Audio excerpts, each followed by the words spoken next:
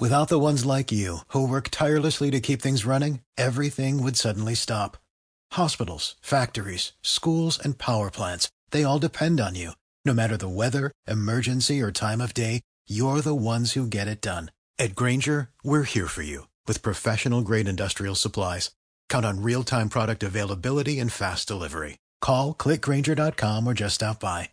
Grainger, for the ones who get it done.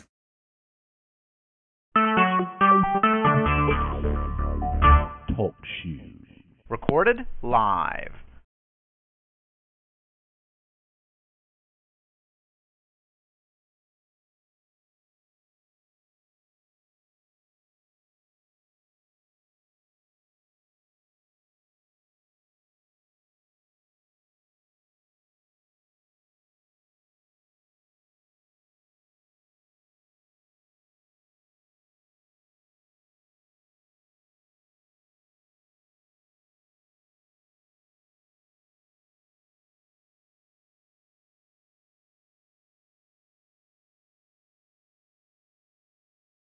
And praise reports, amen. Amen. Praise the Lord. I'm grateful to God for being on the ministry call tonight. Looking forward to hearing the word from Elder June. This morning I brought a prayer request and made it known unto God. My wife and I, we held hands and we prayed and we asked God. About 3.5, 4 hours later, God did it. Amen. And my gas tank is completely full. Someone filled our gas tank up. And for that, I thank God. Hallelujah. Praise Jesus. I thank God for favor tonight. To God be all the glory. God bless you all. Amen. Amen. Amen. Praise the Lord, everybody. Praise the Lord. Happy Thanksgiving, Pastor. Thank you so much. Thank you so much, God's richest blessings upon you. Glory to God. You know, I just want to testify about the awesomeness of God. I want to thank God that not only did He wake me up this morning, but I had the opportunity to spend a day doing absolutely nothing because God, praise God, God knows I needed the rest. I really needed the rest. I had ambitions of, doing some stuff in the house, but, God says, no, that can take care of itself another time. And I was just able to relax, because we had our Thanksgiving dinner yesterday. I was able to relax all day. My husband and I were able to just sit back and watch a couple movies together. He even commented that, we haven't done this in such a long time. So I just want to thank God for this day. I thank God for this holiday that I was able to get some much needed rest. God bless you. Amen. Amen. Praise God. Amen. Amen. Amen. Amen.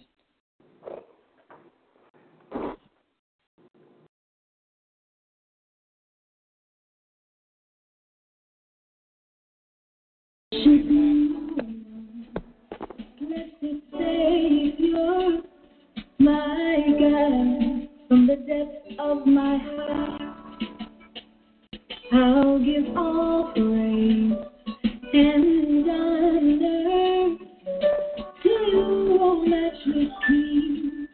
I worship you alone. Blessed Savior, oh Lord, from the depths of my heart, yeah, I give all praise and honor to you, oh matchless King. There is no one like you in all the earth. How praise and magnify your name. There is no one like nobody like you in all the earth. Magnify your name. Oh Lord, I worship you. Oh Lord, I worship you. You sit on the throne. Oh, I worship you. Spirit and in truth.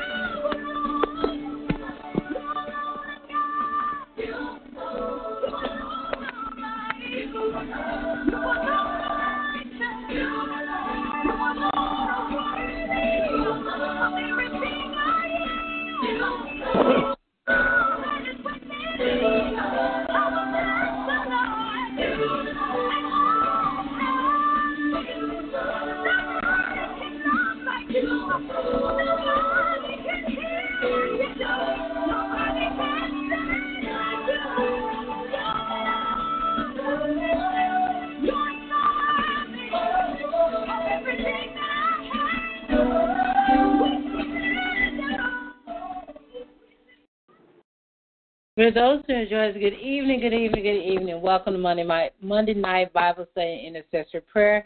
This is Sister LaShawna. So I'm saying good evening, everyone. Good evening. Good evening, Minister LaShawna. Good evening. Praise the Lord, Minister LaShawna. Praise the Lord. And for those who are, and for those who are in Canada, happy Thanksgiving as well. So Thank you. Amen. Like I said, we're in for a treat. For those who counted, those who just had their first meal, they're getting ready to get the second one from Elder June. Amen. So Amen. And so for the rest of the United States, I guess we're gonna pull our plates up. We having our pre-Thanksgiving dinner. Amen. Amen. So without further delay, Father God, right now, wash me in your Son's precious blood. Forgive me of my sins, deeds, thoughts, and actions. Anything that is not of you, I do honestly repent. And I receive your forgiveness in no other name but your Son's name of Jesus. Father God, you are our Abba Father. You are our El Shaddai. You are our Rabbi. You are our Elohim.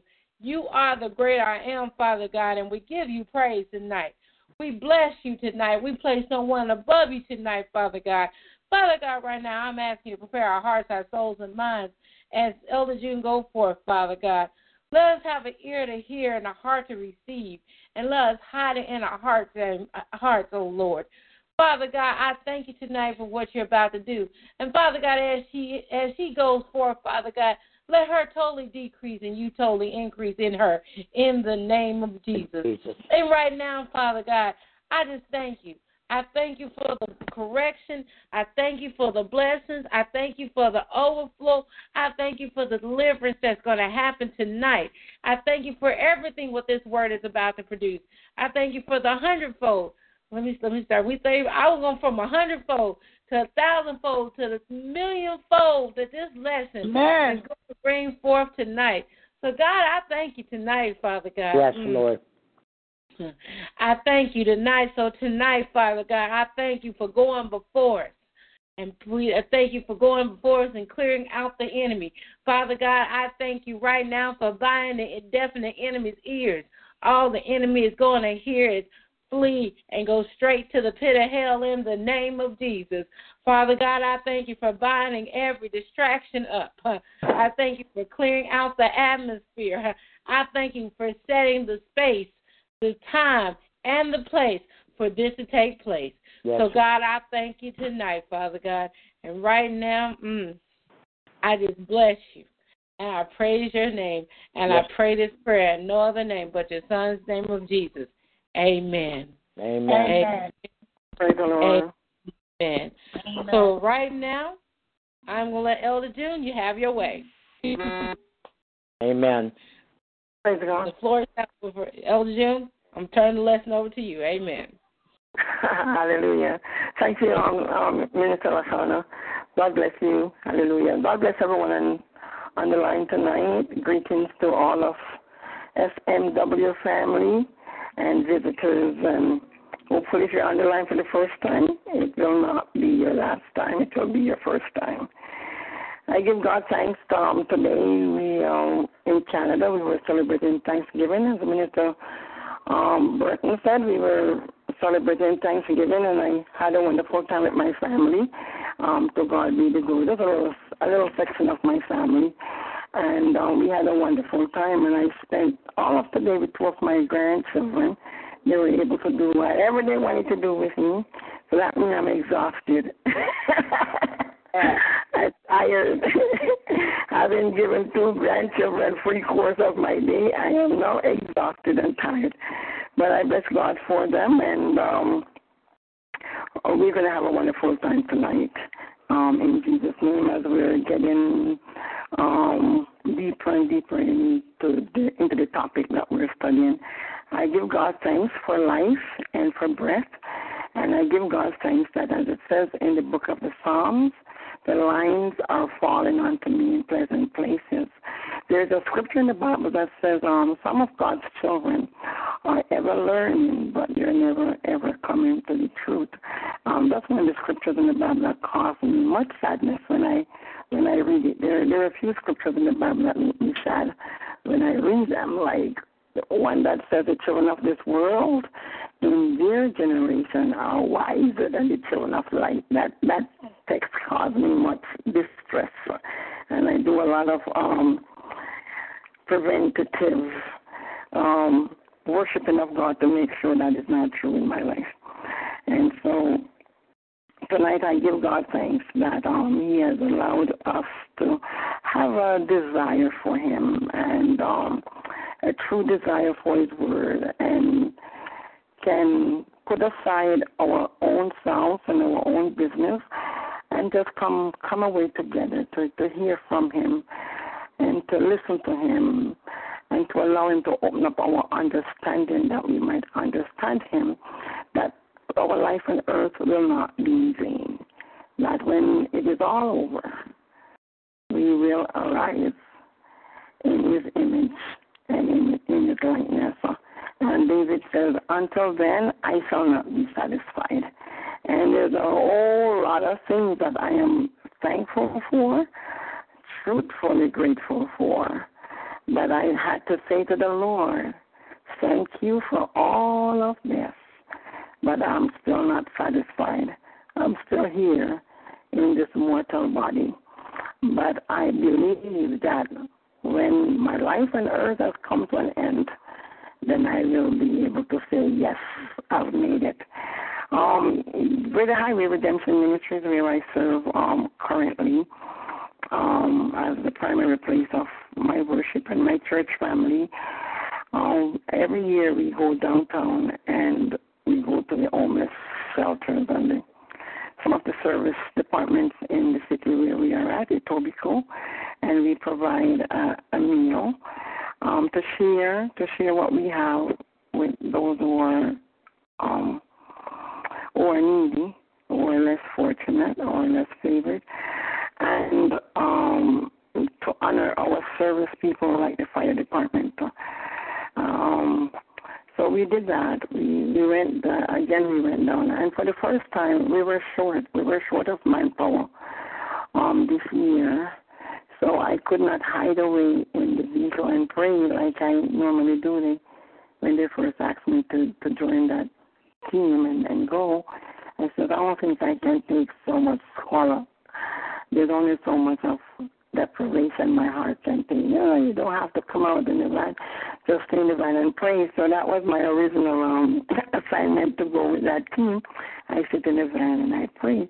But we were short of manpower when we went this year.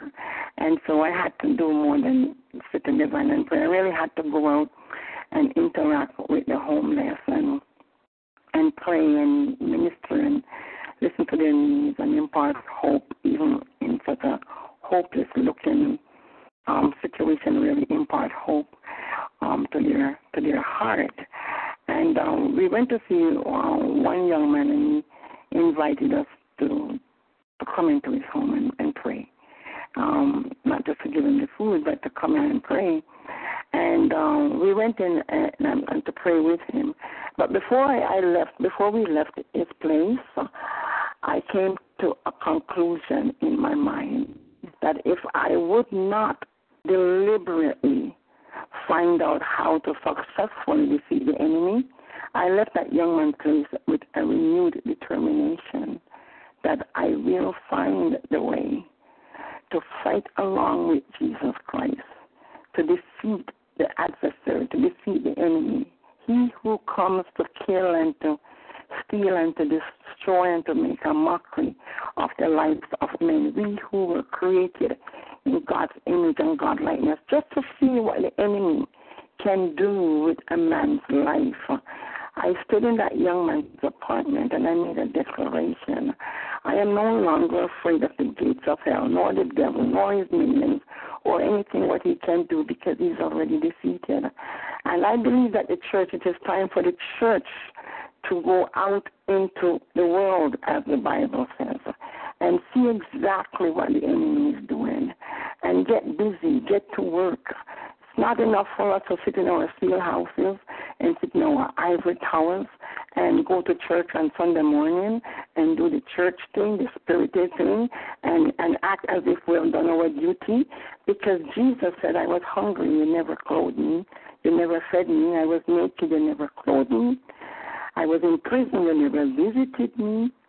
And so I realized that God has started, Jesus Christ started a ministry on this earth, and it is a church responsibility to finish what Jesus started. And as time progresses, the needs and the demands get greater, and the devils that are now released on the earth, they're fierce and they're vicious.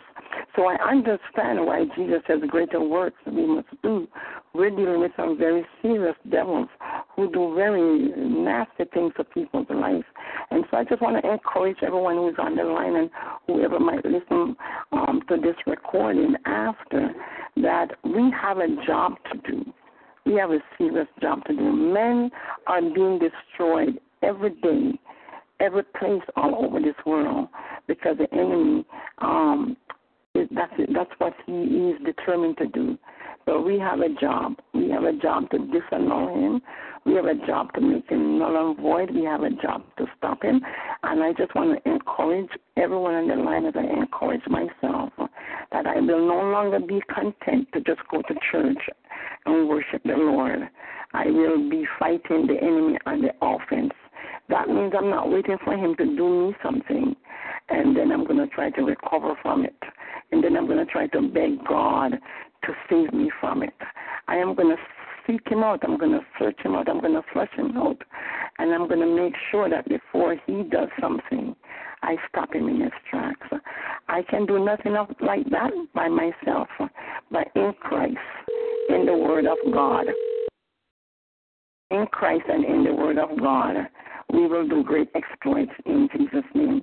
The saints of God, be encouraged and be challenged at the same time, that you are going to renew your vow to serve God and to set the captive free, to open the prison doors to those who are bound, to give the oil of joy for mourning, and just give deliverance to those who are bound. Open blind eyes, open deaf ears, let the lame walk, let the dumb talk. Raise the dead if that's what the Lord wants it to do. So learn God, learn Christ, and set to go to now. Do your work, so that when Christ comes, you will hear, well done, thou good and faithful servant. God bless you. I didn't intend to say all of that, but I guess it needed to be said. I maybe I was just saying it to my own heart in Jesus' name. So again, I greet everyone in Jesus' name, and I'm glad that you're on the line. And I pray that before we are through tonight, you will find the strength to renew your vow and accept new challenges from the Lord to grow and to get actively, violently resisting the enemy and defeating his kingdom in Jesus' name.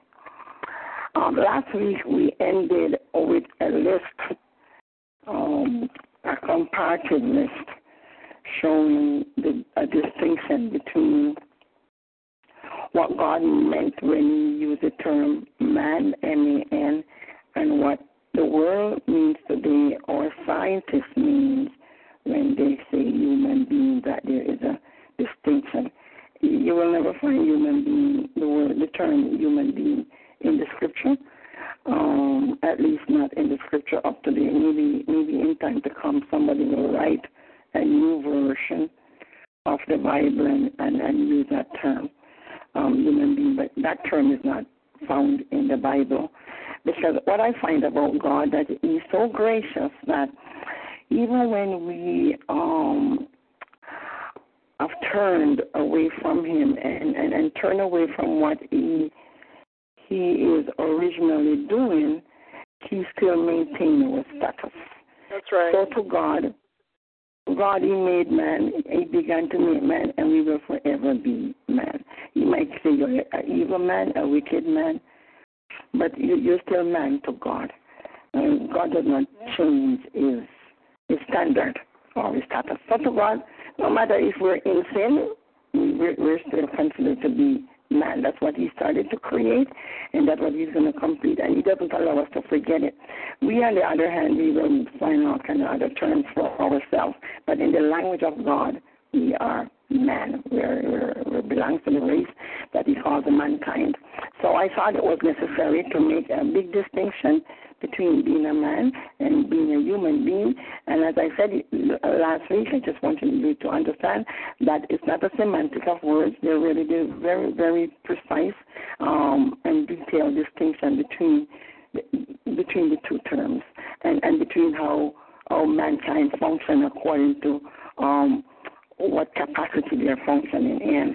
The HU is a Latin prefix before the term man, so you get human.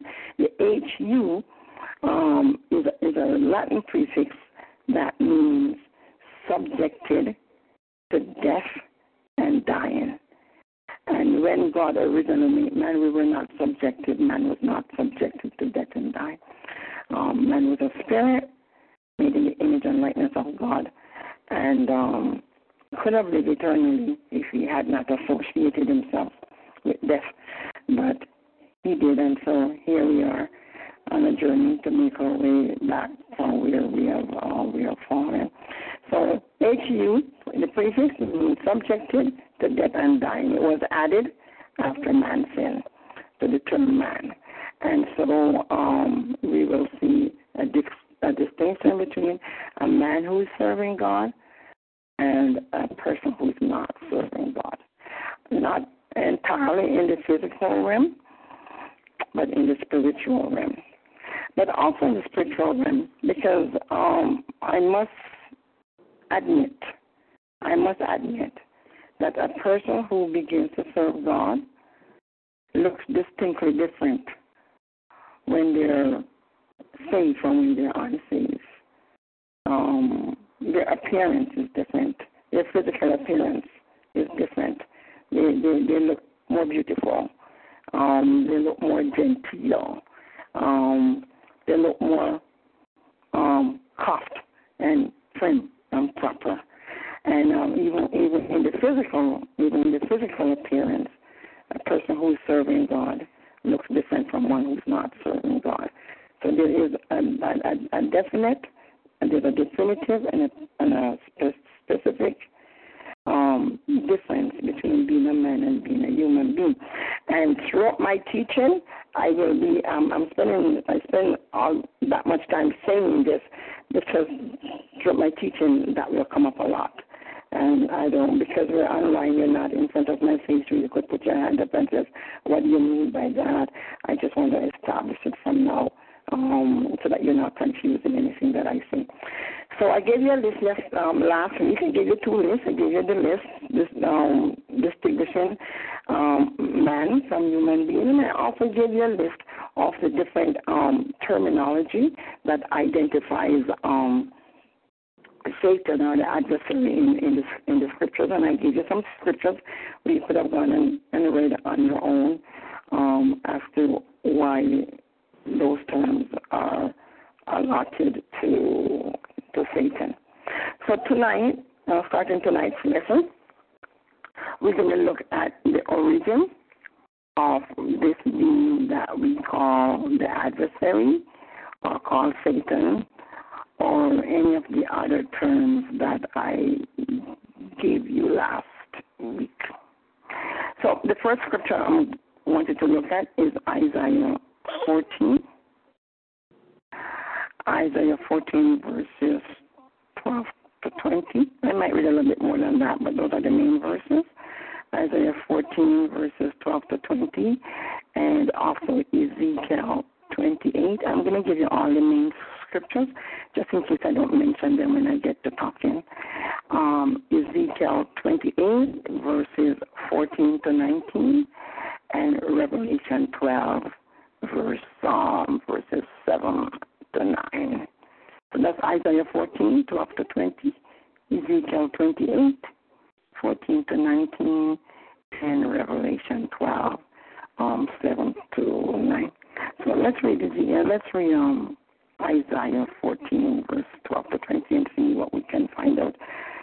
Where did this creature come from? What's causing us to work so much, work so hard?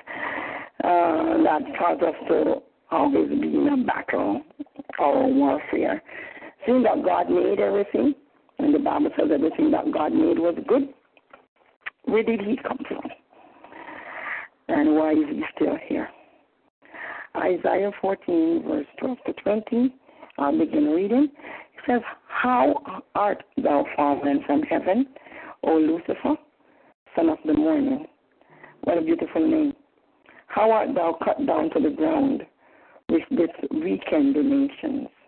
For thou hast said in thine heart, I will ascend into heaven. I will exalt my throne above the stars of God. I will sit also upon the mount of the congregation in the sides of the north. I will ascend above the heights of the clouds. I will be like the Most High. Yet thou shalt be brought down to hell, to the sides of the pit. They that see thee shall narrowly look upon thee and consider thee, saying, Is this the man that made the earth to tremble, that did shake kingdoms? I want you to note the term man in that verse. If you underline your Bible or mark your Bible, you can make a little note beside that. That made the world as a wilderness and destroyed the cities thereof, that opened not the house of his prisoners. All the kings of the nations, even all of them, lie in glory, everyone in his own house. But thou art cast out of thy grave like an abominable branch, and as the raiment of those that are slain, thrust through with a sword, that go down to the stones of the pit, as a carcass trodden under feet. Thou shalt not be joined with them in burial, because thou hast destroyed thy land and slain thy people. The seed of evildoers shall never be renowned. Praise God. So here, the first text that I choose in verse 12, it says, Art thou fallen from heaven, O Lucifer, son of the morning. So maybe if we were sitting face to face, or if I was a student and you were teaching and sitting in your class, I would ask you, who is Lucifer? Glory to God. And have that explained. But before I explain who Lucifer is, let's read the next scripture. Let's read Ezekiel. Let's read Ezekiel 28. Ezekiel 28, verse 14 to 19. It says, I want the anointed cherub that covers thee so. This is God talking. He says, thou art the anointed cherub that covereth, and I have set thee so. Thou wast upon the holy mountain of God. Thou wast walked up and down in the midst of the stones of fire. Thou wast perfect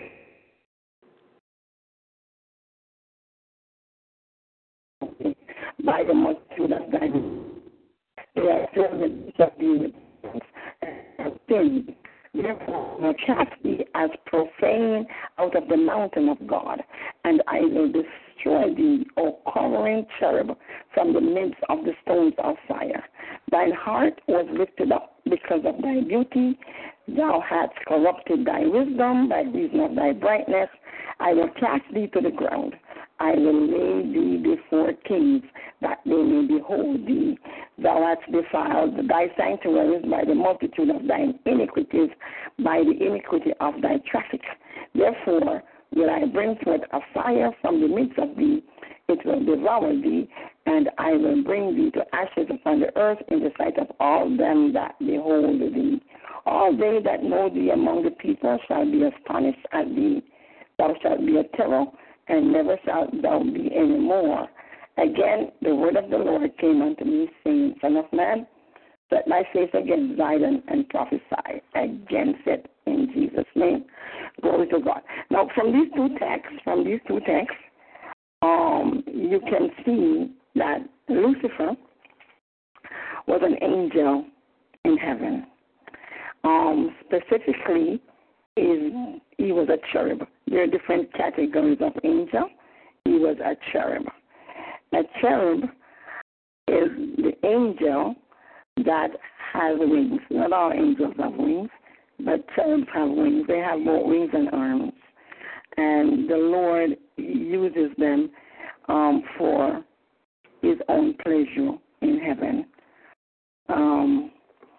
So Lucifer was one of those, was a cherub.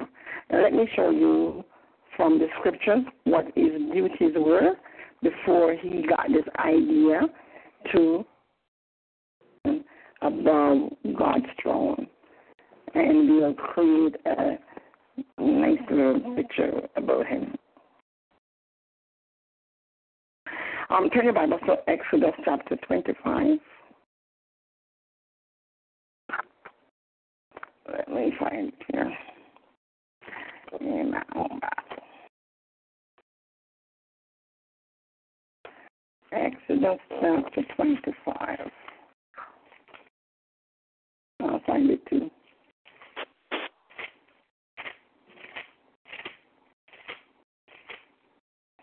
Okay. Exodus chapter 25, verses 10 to 22. And that will give us a clearer understanding of a cherub and their duty, and specifically Lucifer. Exodus 25, verse 10 reads as follows. And they shall make an ark of shittim wood, 2 cubits and a half the length thereof, and a cubit and a half the breadth thereof, and a cubit and a half the height thereof. It's God giving Moses instruction about making the Ark of the Covenant. That's what it is. And thou shalt overlay it with pure gold, within and without shalt thou overlay it, and thou shalt make upon it a crown of gold round about. And thou shalt cast 4 rings of gold for it, and put them in the 4 corners thereof, and 2 rings in the other side of it. And thou shalt make staves of shittim wood, and overlay them with gold, and thou shalt put the staves into the rings by the sides of the ark, that the ark may be borne with them. The staves shall be in the rings of the ark, they shall not be taken from it. And muted. into the ark the testimony which I shall give thee, and thou shalt make a mercy seat of pure gold. And this is the part I wanted to note. I just read the previous verses for context, so you understand the context. Verse 18 says, and thou shalt make a mercy seat of pure gold, 2 cubits and a half shall be the length thereof, and a cubit and a half the breadth thereof. And thou shalt make 2 cherubims of gold. Of beaten work shalt thou make them in the 2 ends of the mercy seat, and make 1 cherub on the one end, and the other cherub on the other end, even of the mercy seat shall you make the cherubims on the 2 ends thereof. And the cherubims shall stretch forth their wings on high, covering the mercy seat with their wings, and their faces shall look one to another. Towards the mercy seat shall the faces of the cherubim be.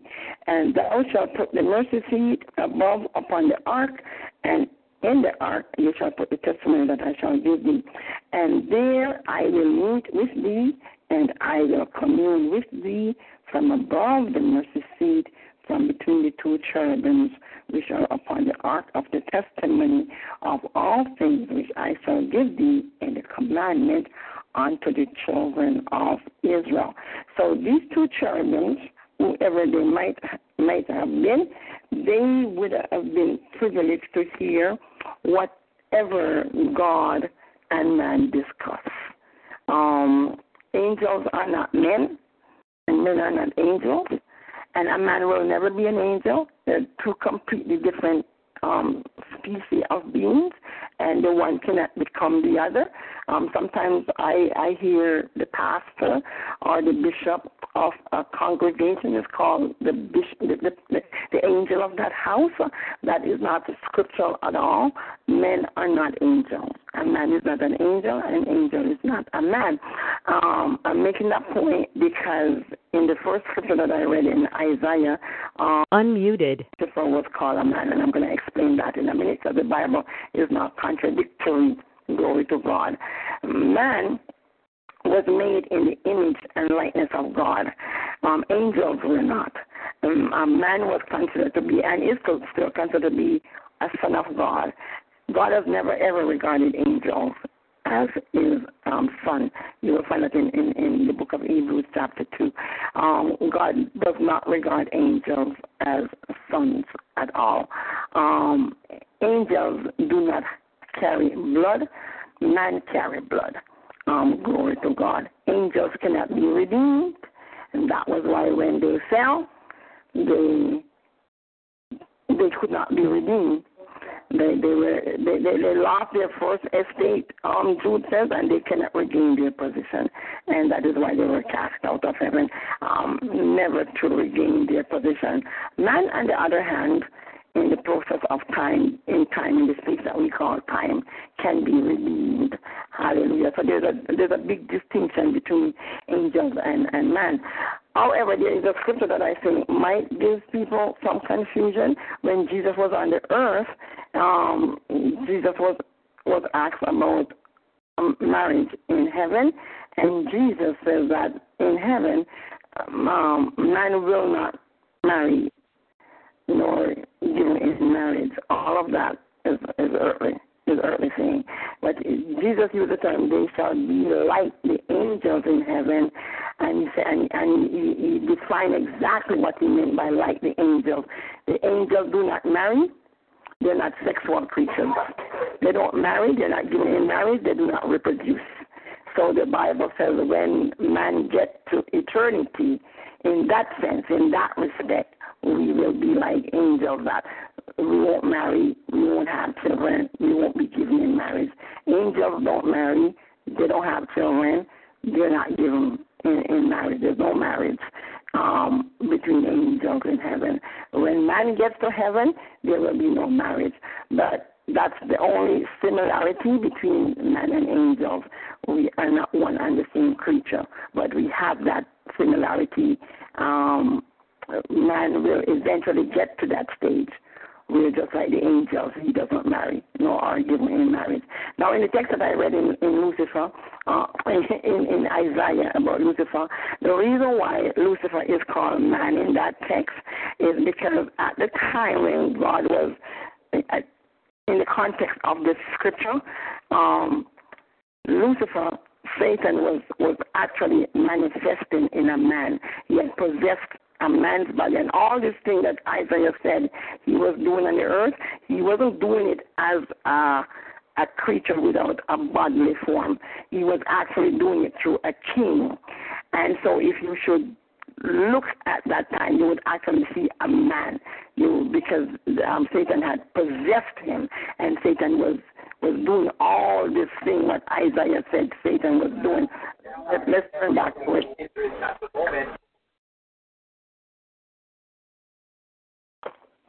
Let's turn back to Isaiah 14 for a minute and look at it again. All this thing that was being said, it was actually being said to a man. It was being said to a human being on the earth. It was being said to a king. And so that is why it says you are a man. Because Satan does operate through the body of human beings. And so God wanted us to know that specifically, that at this time Satan was not in the earth as an invisible spiritual being. He was actually in the earth as a man. And that distinction needed to be made because Satan can possess men.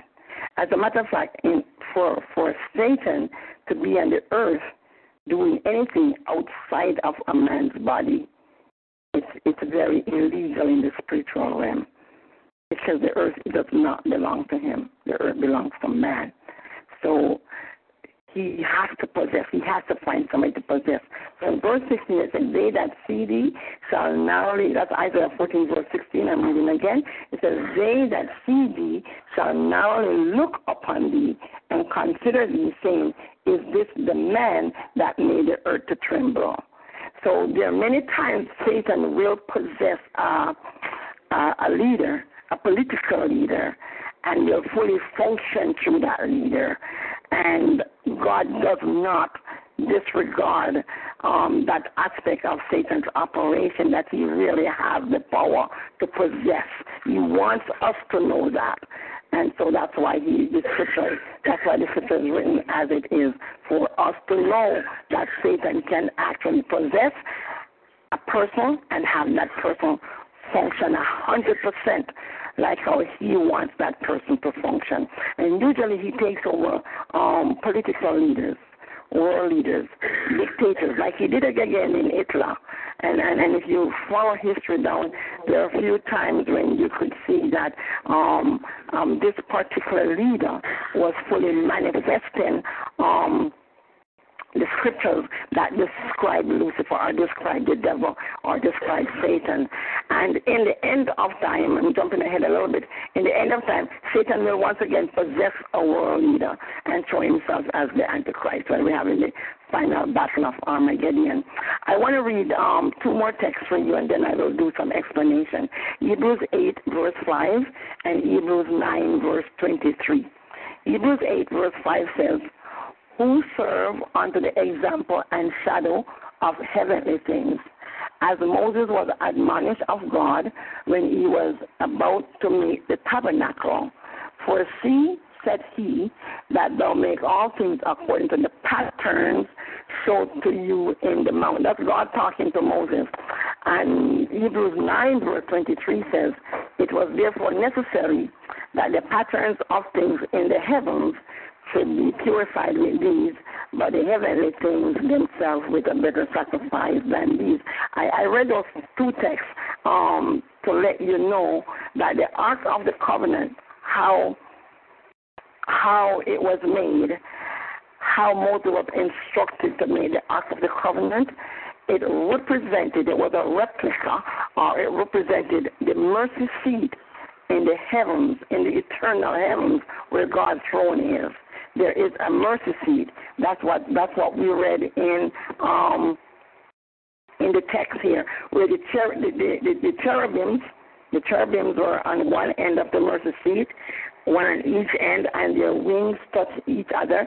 The mercy seat was made of gold, and the Bible says Lucifer was one of those cherubims.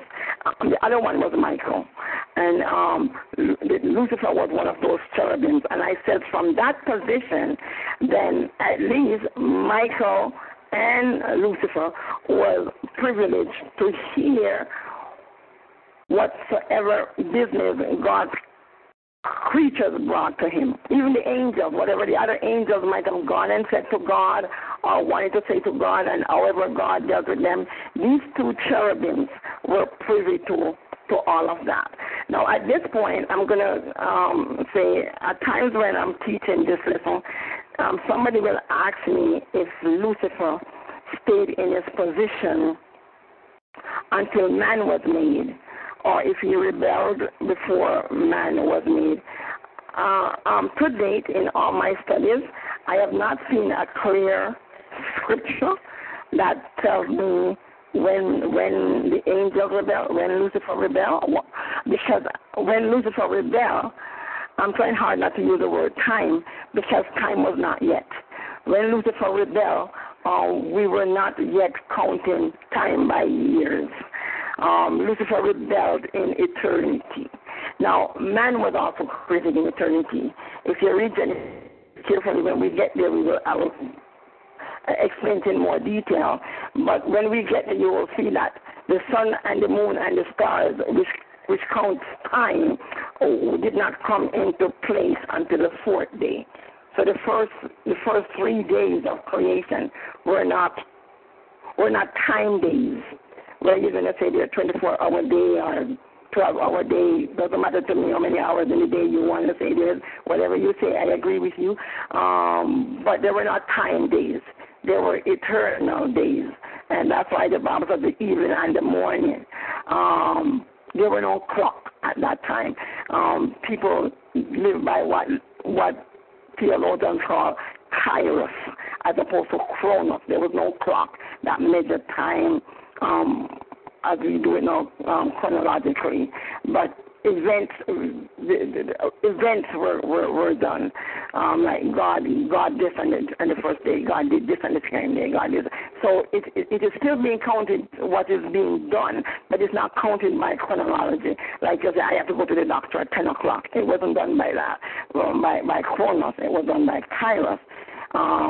In the beginning, God created the heavens and the earth, and the evening and the morning were the first day. So when an apologist would be the sector or the genre of theology that will spend a lot of time to debate if man sinned before if the angels sinned before man was created, and all of that stuff, and how long the days were in Genesis. An apologist loves to do that. I'm not an apologist. I don't spend time with that. And as I said, whatever your take is on the matter, I will agree with you, because it doesn't make any eternal difference to what we're required to do or how we're saved. So Lucifer, whether or not Lucifer sinned before man was made or he sinned after man was made, I don't see the Bible making a big distinction between that. So since the Bible doesn't make it, I'm not going to make it. But from this position on the mercy seat, whether Lucifer saw man's relationship with God and became jealous of it, or he just saw God in that glorious position and became jealous of God, the fact remained that he decided to rebel. He decided to rebel against the Lord. And so in his rebellion, he decided that he didn't want to sit here on the mercy seat where God put him. He was not content with that position. And I can't imagine why he wasn't content. That's a super-duper position to be in. But Lucifer was not content to be a cherub above the mercy seat, covering the mercy seat. He wanted to be above that. And so you hear his stout speech in the scriptures saying where he was going to put his throne and what he was going to do or what he was not going to do. And so because pride was lifted up in his heart, as the Bible says, he was perfect in the day that he was created. So the Bible says everything God made was good. So was Lucifer. I mean, he was called son of the morning. He was on the mercy seat with God. And Ezekiel says he walked upon the mountain of God with Christ. So I don't know what created being would want a better position than that, but Lucifer did. And so what Lucifer decided to do was to overthrow God. I often say at times when the enemy comes to tempt me, sometimes I'm tempted in some very serious ways that I cannot ignore the temptation. I really have to directly address it. And many times when I'm tempted to do some really serious things against God, because Satan thinks he can make these presentations, and he thinks I will listen. So he will make these presentations. I usually say, you know what, Lucifer, you didn't wait around for me to come here to ask me what I think about you wanting to rebel against God. You did all that before I came here. And now you want to draw me into that condemnation with you. Well, I'm not your candidate.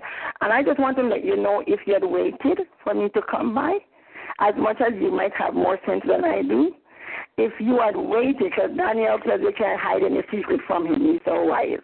But if you had waited with all your wisdom and with all your position and with all your perfectness and with all what you knew and with your position that you had in heaven with God, with all of that, you didn't have enough sense to know not to rebel against your maker, your creator. How could the creature be more powerful than the creator? Only in science fiction you get those nonsense about machine taking over the world. That is not possible in the kingdom of God. So I said, you know what? If you had waited for me to come by and ask me, I would have told you that a harebrained idea, don't try it, you are going to lose. But you didn't wait. You did it before I came by. And now, no, I have no interest in anything you might present to me. And I am not interested in what you're offering. I think you're silly, and I am not silly enough to follow somebody who is silly. So if you have never had any serious presentation from the enemy, I'm going to tell you that if you continue to grow in grace and continue to resist the enemy, if you continue to submit yourself to God and continue to resist the enemy until Satan gets really, really afraid of you or really, really annoyed of you, you will see what I'm talking about, that he does make presentation. He will try anything to get you, to defeat you, to get you to mess up. So if you have not had a direct presentation from the enemy to rebel against God, if you continue growing as a son of God, you will get it. You will get it before you die, because Satan will see to it that you get it. So here is this creature that the Bible calls a cherub, seated on the mercy seat, where God dwells. God communed with his creation from the mercy seat. That's what the text says. I said, from there I will commune with you. And Hebrews let us know that the mercy seat that was built by Moses on the earth is a pattern of what is in the heaven. So that's how I'm going to put the two scriptures together. The mercy seat that Moses made of shittim wood, it is a representation of the mercy seat in heaven, where Lucifer and Michael were the two cherubs that overshadowed the mercy seat. The pattern that God gave to Moses to make the mercy seat on the earth, it is the same representation in the heavens. So the mercy seat that Moses made, the cherubs were made of gold. And that represents that in that position, before Lucifer sinned, he was as pure can be. He was like pure gold. And that's the position that he messed up from.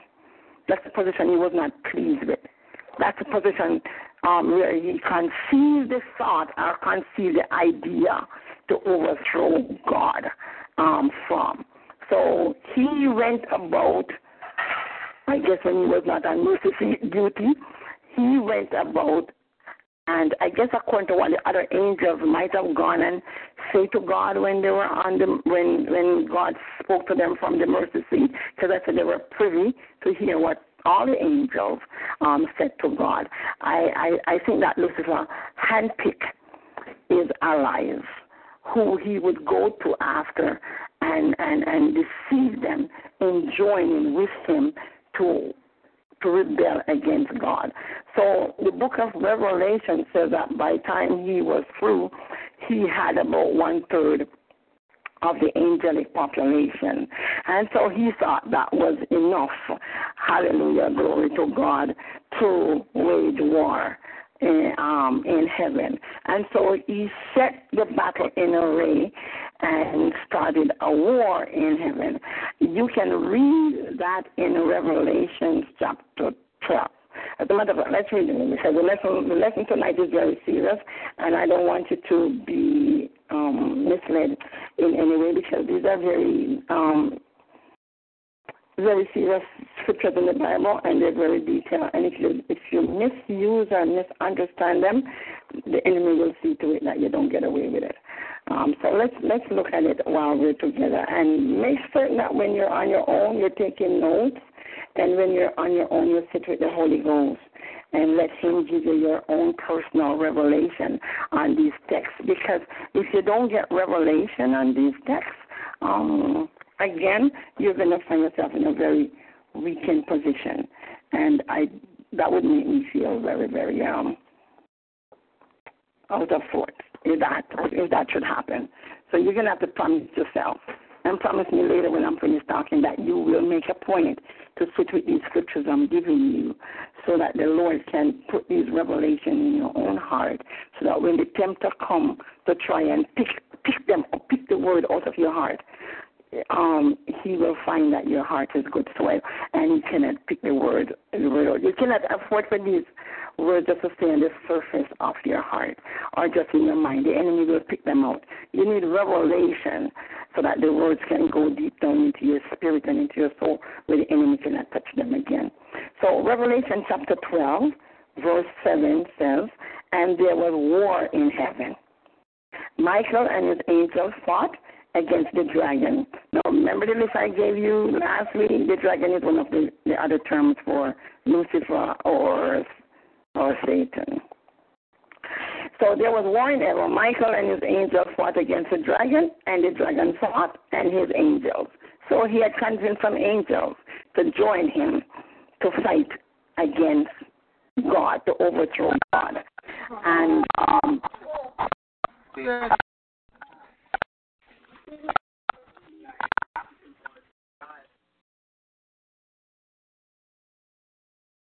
got it, Elder June. Go ahead. I got it. Okay.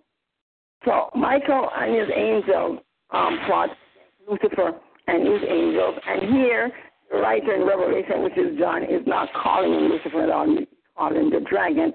And the reason why he would call him a dragon is to give you the reader, give me and you, as to what formation that Lucifer took in this battle, in this warfare. And now, you could just go into any encyclopedia, any reference book, and read about dragons. And trust me, whatever you read about dragons, you use that to give you the visible image of what Lucifer had turned into for this battle.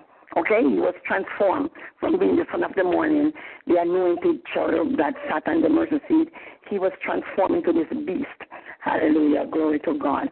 And in that formation, he waged war in heaven. The Bible says, note that it is still happening in heaven. So that's why I said when people ask me, was this before man or after man? I said, look, I'm not an apologist. It doesn't matter if it was before or after man. What matters is what happened. Glory to God. And the Bible says You can say hallelujah here, you can shout hallelujah, that he prevailed not. And neither was their praise found anymore in heaven for him. And the great dragon was cast out. Let me take the time here to go very slowly here. Note the language of the Bible. We have to speak about these things in the exact same language that God speaks about them. You can't go over and above God, and you cannot handle these texts even below where God speaks. You have to make sure that you're doing this in the Spirit, in Christ. Glory to God. Because if you don't do it in Christ, you're setting yourself at a disadvantage. The Bible here calls this dragon great. And if God called him great, don't call him anything less than great. If God said that he's great, you don't call him a weakling, because you will find out sooner that he is not a weakling. The Bible said he's great. So you have to stay in the same context and in the same spirit that you receive the scripture if you're going to be equipped with the word of God to actually be victorious so that the enemy don't prevail against you. You have that is why the Lord is being precise here. He's not shortchanging us. He's not mincing words. He's not giving us the impression or the idea that this is not serious. This is very serious. Your eternity depends on this. Glory to God. So the Bible calls him great. Now, at first, when I started to read the Bible at first, and I see these adjectives and with what respect the Lord speaks about the enemy. You notice that God is speaking about the enemy with respect. It moved me and said, why is God is wicked? He's rebelling against God. He's fighting against God. Why is God talking about him like this? But I am glad for how the Lord grow me up, hallelujah, because I've come to understand that if you're fighting a spiritual battle, you still have to fight lawfully, because if you don't fight lawfully, you're going to lose the battle.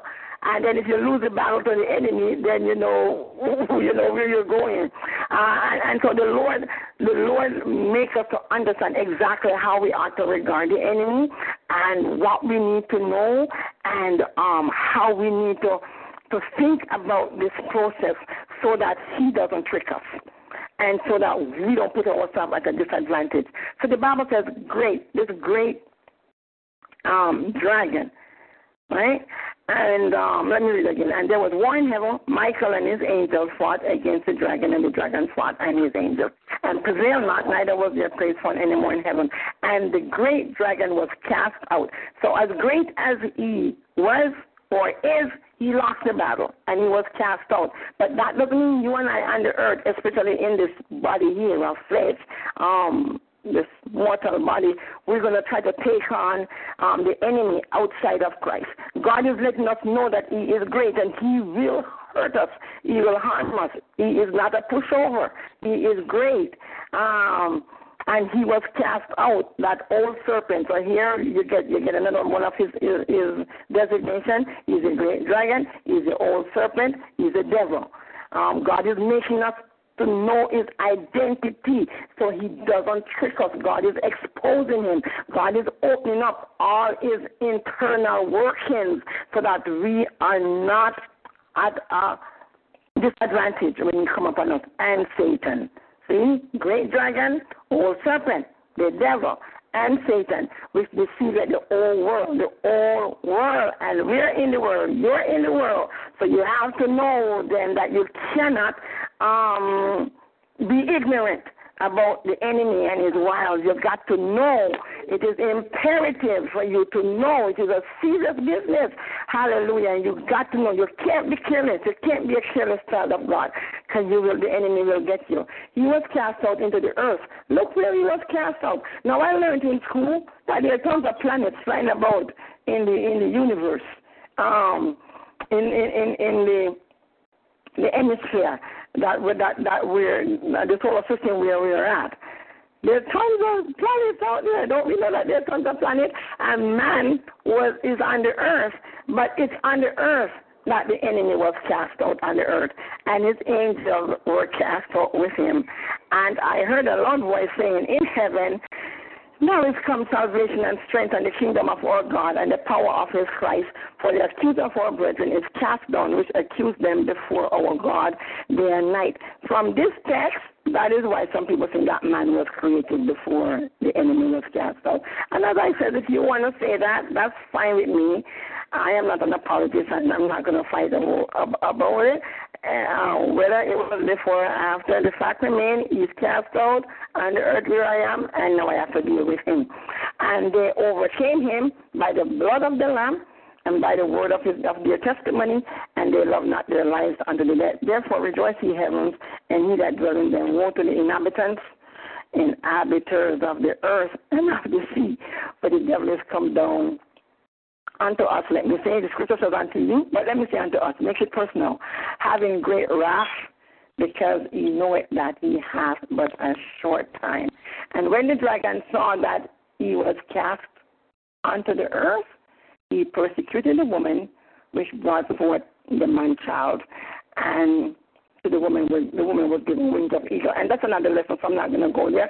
I just read this to let you know that this warfare that we are fighting with the enemy, it didn't start with you. And it's not going to end with you. It didn't start now. It started in eternity. Glory to God. I also want you to know that it was not God and Lucifer were fighting. God does not fight with his own creation. He's the Almighty. He is omnipotent. He is omniscient. Hallelujah. Glory to God. It would have been no war whatsoever if it was actually God that was fighting Lucifer. God got to think a thought, and Lucifer would disintegrate. So notice it was Michael that fought. It was the other cherub that was on the other side of the mercy seat. It was the other cherub, Michael, that resisted him and says, no, this can't happen. What are you doing? Are you out of your mind? And so it was Michael that fought and Lucifer that fought. Lucifer lost the battle. He didn't prevail. Hallelujah, glory to God. And he was cast out. And he was cast out upon the earth, where earth that belongs to man. So he lost his position in heaven. He was cast out on the earth, earth that belongs to man. If you ever ask God why you're casting out on the earth and not on any other planet, and God tell you, please let me know. Hallelujah, glory to God. But seeing that he is now on the earth, the battle becomes ours. The battle becomes man. Man who is determined to be sons of God. Man who are walking uprightly in the light, in the word of God. Man who aligns himself with God and honor God and respect God. Not necessarily human beings. Satan don't have to battle human beings, although he does work them over pretty good. But when human beings come into evil, it's because evil is in the earth. And Satan is just miserable. He will torment whoever he chooses that time. But the real battle is between the enemy and those of us who are born again, those of us who are transformed, those of us who are recognized as sons of God. And we are the ones that the enemy is really trying to destroy, trying to get us out of the earth, trying to defeat us day and night. And that's why last week I said, make certain that even when you go to your bed, you don't go carelessly. Make sure you set a watch and a double watch. Don't think the enemy, when you go to sleep, the enemy calls ceasefire. He doesn't call ceasefire when you're sleeping. As a matter of fact, he's a coward.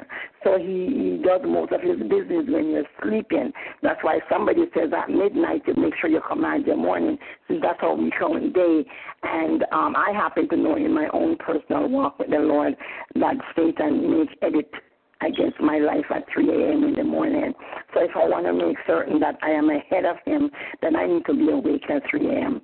to do what I do in the spirit, to make certain that he doesn't destroy anything that belongs to me or touch anything that belongs to me in the daytime. If this sounds like I am actively engaged in a battle with Satan, I am. There was a time when I wasn't. And the enemy did me real dreadful things. There was a time when I thought that if I stayed quiet and don't say anything, he would leave me alone. He wouldn't do me anything. Well, that went on until I lost everything. I lost everything in my life until one day the Lord says to me, get up and fight back. If you don't fight back, you're going to lose your children to the enemy. And that was what made me, inspired me to think that I'm going to stop cowering when the enemy attack. Because I had this little motto, I said, this too will pass. And the enemy can't get me to backslide no matter what he does, no matter what happened in my life. I'm not going to backslide, so he can do whatever he wants. I gave the enemy permission to do whatever he wants because I didn't know any better. I said he can do anything he wants. He can touch anything that I have. He can steal anything I have because I'm not going to leave the Lord. Well, to God be the glory. The Lord kept me. I didn't leave, but I lost everything until when there was nothing left of mine to take. He even took my form, my figure, my physical appearance. I was disfigured. And the Lord says to me one day, he says, when are you going to learn to fight back? If you don't fight back, he's going to destroy your children. And I remember once when the enemy, that same time when the Lord told me that, I said, "But I don't know how to fight." And I said, "I don't know how to fight the enemy," because I was never taught in my church where I was born. You weren't supposed to think about the devil. You were not supposed to talk about the devil. You were to act like the devil does not even exist. Hallelujah, glory to God. So the enemy had full course to do anything he wanted to do with my life because I'm not supposed to admit that he exists. I'm not supposed to admit that he's doing anything because then that means I'm exalting him. That means I'm honoring him. So I remember the Lord came to me when I was in my bed and he says, you need to fight. You need to get up and fight. The enemy is going to destroy all your children and you're hiding in the corner. And I said, but I don't know how to fight. And the Lord says, catch. And then as I catch, I look up and he threw a flaming sword to me. It was the first time. And I grabbed it and began to fight the devil. From that day, saints, and we were on the line, I realized that I have to fight the enemy. And so I've been engaged in this battle. And I must say, to God be the glory, I am more than a conqueror in Christ Jesus. I'm doing great exploits in the Lord, and the Lord is teaching me more and more each day to win more and more battles. The Lord is teaching me how to pray effectively. The Lord is teaching me how to regard His word. The Lord is teaching me how to come into the most holy place. The Lord is teaching me how to sit down with Him and let Him educate me. And the scripture says that the Lord will teach our hands to war and our fingers to fight. And yes, the Lord is equipping me and teaching me how to be victorious in the spiritual battle. And so I'm not talking off the top of my head when I'm teaching these scriptures. I'm actually talking of my own personal experience, what I experienced with the enemy, what I know of him, and how if God wasn't as faithful and true as he is, if God wasn't as omnipotent and as powerful as he is, then you wouldn't be listening to me here tonight. Long ago, the enemy would have had his way to destroy my life completely, but God is faithful and God is good. So here I am, and I have this privilege to share my knowledge with you and to share my experiences with you. And at first, I was intimidated. I'm confessing. At first, when the Lord asked me to teach this lesson, I was intimidated because I know that I'm going to have to talk about me. And I never learned to talk about me. To me, talking about me was boasting. So it took me, even now that I'm doing the lesson, and this is not the first time I'm doing this lesson, I'm choosing my words very carefully, and I'm going very slowly because I have to make certain that in my mind, I have to make certain that there is no self-exaltation coming out of me, that God is getting all the glory. But for a long time, when the Lord told me, I said, God, I can't teach that, So I have testimonies upon testimonies upon testimonies that sometimes the folks who know me say, why don't you write a book? Why don't you teach? Why don't you tell people these things? Because you have to be careful when you're still on the earth and still in this body that we're in, that we don't make mistakes and we don't, even carelessly, even not deliberately, even accidentally, give the enemy any access to your mind or access to your spirit, access to your soul. Now, the enemy cannot read our thoughts. He cannot read our thoughts. He doesn't know what is in our heart. But the enemy has a fine watchman unto each and every child of God.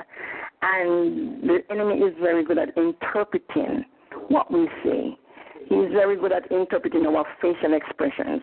He's very skillful in interpreting our body language. So sometimes it might appear as if the enemy might know what you're thinking. He doesn't know what you're thinking. He doesn't have that power.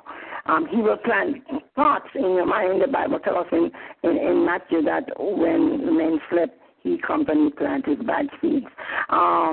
He will plant thoughts in your mind and see how you react to the thought. And then according to how you react to the thought, he does an analysis on you. But he doesn't know your thought as it resides in your mind. But he knows how to draw it out of you. He will let something go across you and see your facial expression or see your eye movement, see how you look, see what you do, and then he say, I know what to do. And then he will go and plan a strategy around how you react to that certain influencer or indicator. So you have to make certain that the way how you respond to everyday things in your life, you must know that the enemy is watching you. He has you under surveillance. Hallelujah. And you must, everything that you do and everything that you say, he takes note of it, and he uses those exact things against you. And that was why I shared with you a couple of weeks ago that when certain thoughts come in your mind or you hear certain things with your ears, you must know that that is contrary to your characteristics in Christ, to your character in Christ and your personality. And don't take ownership. Don't take ownership of the presentation that the enemy presents you, trying to draw you into his realm of darkness. You have to be like Christ. You have to know the word like Jesus. And so as soon as the enemy speaks, don't think left, right. Hallelujah, glory to God. Just immediately attack it and say, it is written. Thou shalt not tempt, and then the Son of God, or touch not the Lord's anointed. You know, sometimes we say that to each other, right? You will, a person in church will quickly tell me, touch not the Lord's anointed, but you'll never say that to the devil. The devil can't touch him all he wants. I mean, don't tell the devil, touch not the Lord's anointed. But they will tell me to touch not the Lord's anointed. But it is the devil you ought to say that, to touch not the Lord. Not a brother and sister in the church, especially when they're trying to correct you. They say, touch not the Lord's anointed. Go tell that to the devil, not to touch you and not to touch your stuff. The devil have free course to touch your children, touch your money, touch your health, touch your car. And you don't ever say touch not the Lord anointed to him, but you'll say touch not anointed to another child of God. So I'm going to close. It's 10:24, and I've given you a lot to think about, but I'm going to close with this text, Isaiah 45. When I'm teaching about the enemy, that's when I'll give them most sticks. I just want to make certain that you get it and you don't miss it. And when sometimes when somebody is talking to you, you will understand while they're speaking. But when you're left on your own, you say, "Oh, what did he say again? I didn't get that." So that's why I'm reading so many, and that's why I'm reading the scriptures. You don't just know where to find them. I'm reading them tonight because I want you to know that it is imperative that you set aside a specific time to study the Bible. And it is imperative that you know the enemy. It is quite imperative. You cannot afford not to know him.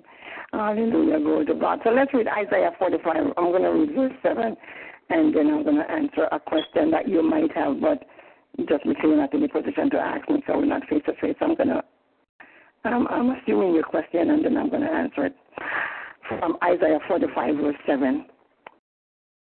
God is talking. He says, I form the light and create darkness. I make peace and create evil.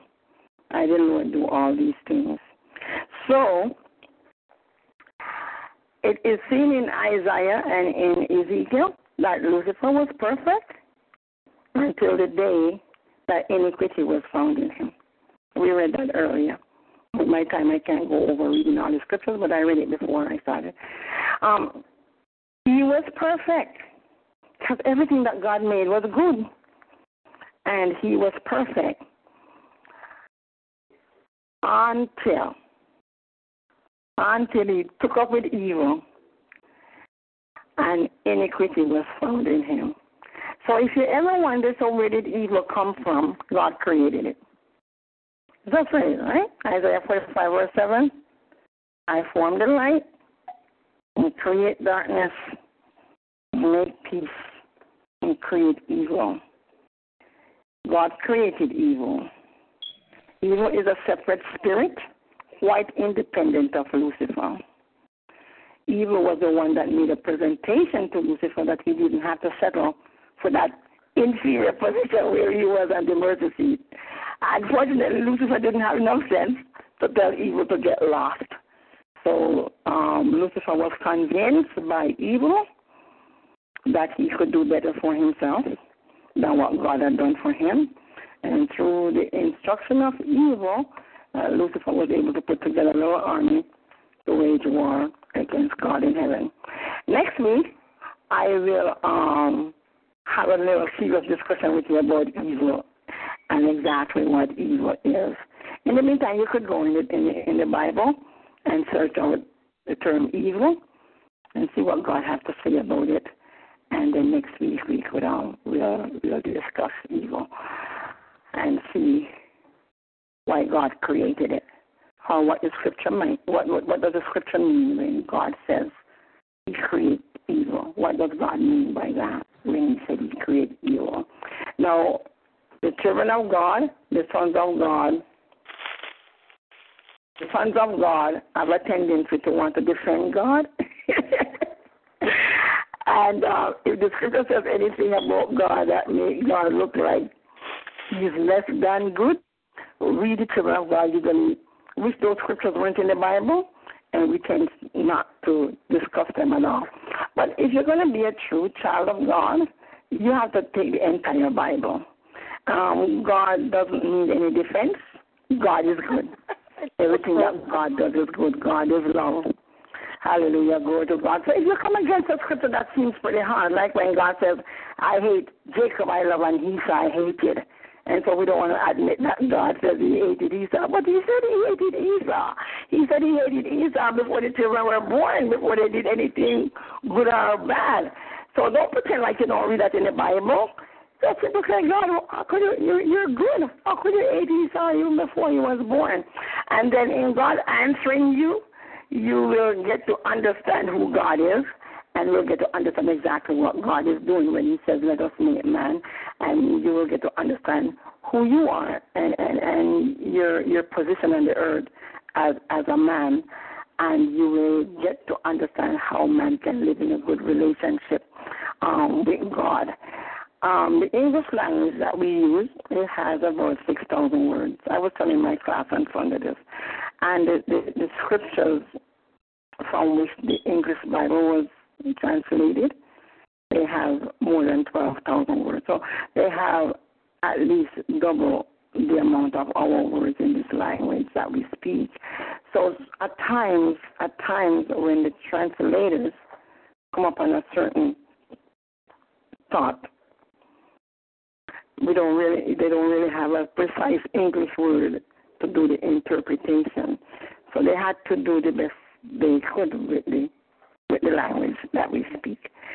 So if you see something in the Bible that seems contrary to who you think God is, then that is a starting point to find your cool of the day and sit down with the Lord and get to know your God. If you don't know God, you will not be able to live with Him eternally. We need to know God. And as we progress in the study, we will come upon that sector, know God. Now I'm trying to get you to understand our enemy. And tonight I just want you to know that Lucifer is not your arch enemy. Satan is not your arch enemy. Satan is not the worst enemy that you can have. I just need you to understand that there is something more dreadful than Satan, more dreadful than Lucifer. That old dragon, the serpent, the devil, it is evil.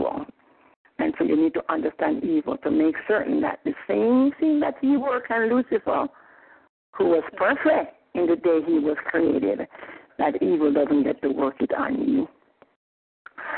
Now, that's my lesson for tonight. I hope I didn't cause anybody any great distress and that what I said was understood. But before I turn back to Evangelist Burton, Minister Burton, there is a position here that was presented to me that the same spirit that led Lucifer astray is the same spirit that led Saul, the first king of Israel, that led him astray. When God told him to kill all the Amalekites and all what belonged to them, and he went against that, that's the same spirit. And that's what evil will do. Evil will always come and says to you, you don't have to do it how God says to do it. I have a better way. God is not doing right by you. I can do better by you if you listen to me. You work it on Lucifer, and you work it on Saul. Don't let him work it on you, because we have the word of God. We should know how he works, and we should not be ignorant. Hallelujah, glory to God. So that's my lesson for tonight. God bless you. And Minister Burton? Good evening. Yes. Father God, before we open up for questions and comments, Father God, right now I lift up Elder June to you right now, Father God, in the name of Jesus. And right now, Father God, we are thankful tonight when she brought forth this word to give a better understanding of only you but the enemy. But we know what we can do in our daily walk, and if I fight, we can resist the enemy and he shall flee. In the name of Jesus, I lift her up to you right now, Father God. Pour into her everything that she poured out to us tonight, Father God. And Father God, right now, I lift up every single member of Simple Words Ministry, those who heard the word tonight, and those who are yet to hear the word on the recordings, Father God. Let us hide this word into our hearts, Father God, so it may grow into our soul, grow into our conscience, so that when we need this word, it will be hidden within our hearts. And God, I thank you tonight. I thank you for the blessings that you're pouring out to Elder June. I thank you for the blessing you're pouring out to this ministry. And I pray this prayer in no other name but your son's name of Jesus. Amen. Amen. Hallelujah. Glory to God. Right now, I am going to open the floor for comments and questions. Praise the Lord. This is Pastor Maureen. A couple of questions, Elder June. Comment and then question. I thank you so much for your boldness in bringing forth this teaching, and I can tell you that I learned something tonight that I did not know. In all my studies, in all my readings, in everything, I never understood this. I always thought that Lucifer was the dragon. I always equate them as the same. So I thank you for the clarification tonight. Now, a couple of things. Which one first? You mentioned that the evil one comes out and he attacks us, especially at night, and that God will, tell you, alert you as to when your specific time to pray is, when your specific time to be protected is. Now, that's right. There's something that has been happening to me over the years. And I think that's one of the reasons why in addition to Acts 16, verse 25, I think one of the reasons why, the ministry got started at midnight was over the years, I always look at the clock at 12:34. Always. Okay. And I wonder to myself, why is it that I am always looking at the clock at, I don't look at 12:32, 12:33, or 12:35. But as soon as the clock turns to 12:34 in whatever time zone I'm in, whichever country I'm in, I'm alerted to that time. And so my question is, because I'm never too, old to learn, and I'm always, learning. Could it be that 12:34 is my time? 12:34 is your time. That's your time slot in God's book. Mm-hmm. Wow. When you are on watch. And so he indicates that to you and your spirit. And I just said, wherever you are, you don't have to be looking at the clock. When that time comes, your spirit comes on guard. So that's your time. Mm-hmm. That's your time that the Lord requires you to say something. Most likely will be saying some the words that will cover not only for you, Pastor, but for whoever is under your pastorship. Yeah. Whoever it is God have you taken care of in the realm of the Spirit. And I want you all to know that as ministers, God have you taking care of somebody in the Spirit. Yes. God have you meant somebody in the Spirit. So all of those people, they don't even have to be in the same physical location with you. Hallelujah. They're under your pastoral office. There is a lesson that I am going to publish that little book that I wrote about the fivefold ministry. Yeah. And I will say you need to know each individual person. They need to know their apostle. A person needs to know his apostle. You need to know his evangelist. Need to know his pastor. Need to know his prophet. And need to know his teacher. And those people don't even have to be in the same place with you, because those offices are what the Lord says he has set in the church or in the earth for the edifying of the body of Christ, for the work of the ministry, until we come to the perfect man.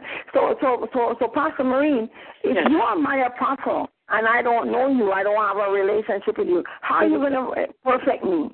I would need to know you. And the only way I'm going to know you is if I dwell in the realm of the Spirit for the Lord to reveal that to me, that you are the one that is set to do that. Hallelujah, glory to God. And the Lord will indicate to you that you're set to do that. So just in case, I know I said this briefly before, but I'm going to repeat it again because there might be new people on the line. Just in case I need an apostle at a certain point in time, I might be in a battle with the enemy, or I might be in a personal situation with my own soul, and I need the office of an apostle. If you are my apostle, the Lord will indicate it to you that I need that particular help, and you are equipped to give me that help. Hallelujah, glory to God. So the Bible said that we are one body. Hallelujah. And any part of the body is not well, the rest of the body must feel it. The church, I'm not talking the local congregation here, I mean the church of Jesus Christ, the body of Christ. We need to come together as a whole. And it doesn't matter if my apostle is in Africa. It doesn't matter if my prophet is in Australia. I wouldn't even have to go on the phone. I don't even particularly have to know them personally to call and say, I need a word from the Lord. That prophet, the Lord will indicate it to him, and the Lord, he will say what he has to say in the atmosphere, and the Holy Ghost will bring it to my heart. And I don't know if you ever have this experience. You might be sitting down, seemingly minding your own business, and bang, something just hits your spirit, and you get a revelation. Somebody somewhere is praying to you. Yes. Somebody somewhere is on the job for you. Yes. Who God has set on the job. So, Pastor Marine, yes, if the Lord is indicating to you 12:34, and I said earlier, if you study the Bible by numbers, you will know what all these numbers mean. Yes. And if you get to know what all these numbers mean, you will see specifically what the Lord is doing with you through your spirit at 12:34. Wow. Because they are all the numbers of meanings. That's right. And you will know exactly what God is doing. So we need, I think with this lesson, what the Lord is saying, and every time I teach this lesson, I myself learn a lot more than what I know before. I'm sitting here talking, but I am just as much a student as you are. The Lord is revealing more and more to us who are in the church today. He says knowledge will increase. That is true. He continuously reveals more and more to us, or on the battlefield, or with him in the vineyard, whatever our position might be. Hallelujah, glory to God, that we might be equipped. God does not waste anything. God does not waste words and not numbers. He doesn't waste numbers. Every number that God makes has a meaning. That's and right. if God assigned that number to you, Yes. you can very, very, very clearly know what God is saying and doing if you understand what the numbers mean. Just like you can understand what words mean, the etymology and exegete a word or eisegete a word and get it, you can exegete numbers. Yes. And get what God is saying. So if 12:34 is your time, even if is that just AM or PM also? It's usually both in the daytime and at night, but mostly at night. That's right. So since 12:34 is your number, even if you go to bed earlier, you need to be up at that time. Yes. To do whatever it is that God wants you to do. And it doesn't even have to be long. It could be 5 minutes. Yes.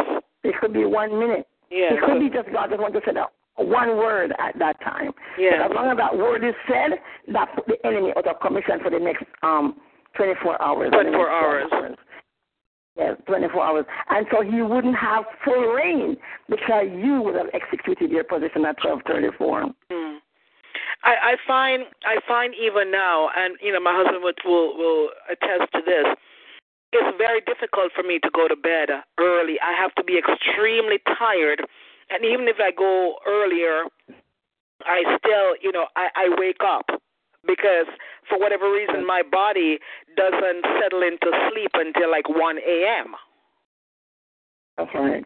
So there, and so when you said this tonight, I'm like, could it be that's my assigned time, 12:34? Yes. Yes, that's your assigned time. That's your watch.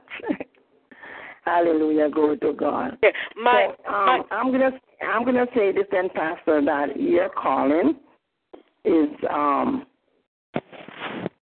your calling is actually a pastoral calling. Mm-hmm. Yes. Mm-hmm. So you are on watch. You're on watch at that time. Wow. And as long as you execute your position, yes, you don't have to stay awake all night for it. That's right. The enemy cannot change.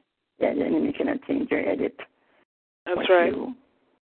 Okay, my other question, comment/question, in learning, how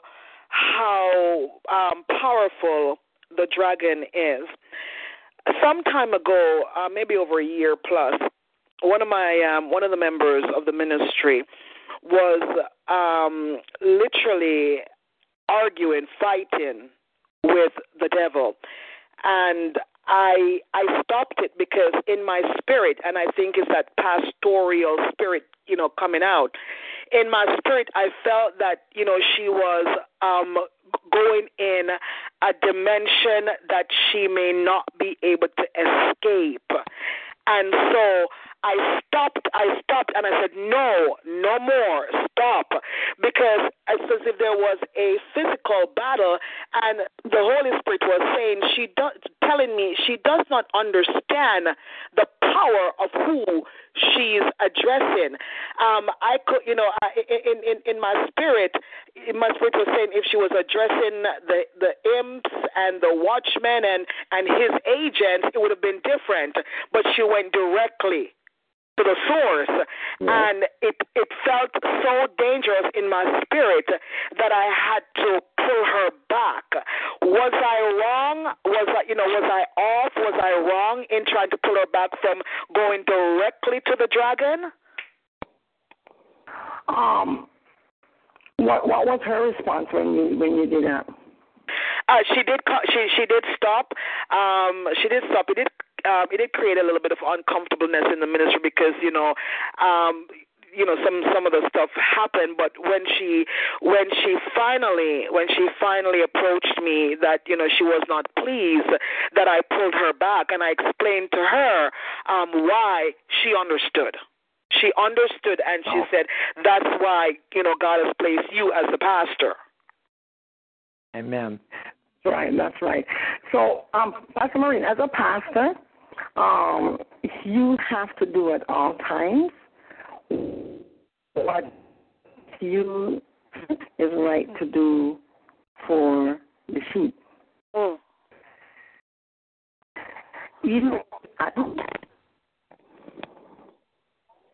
She's lagging. Wait, well, your phone is breaking. Yeah, she's lagging. Yeah. Let's just get Elder June. You need to get repositioned. Your phone is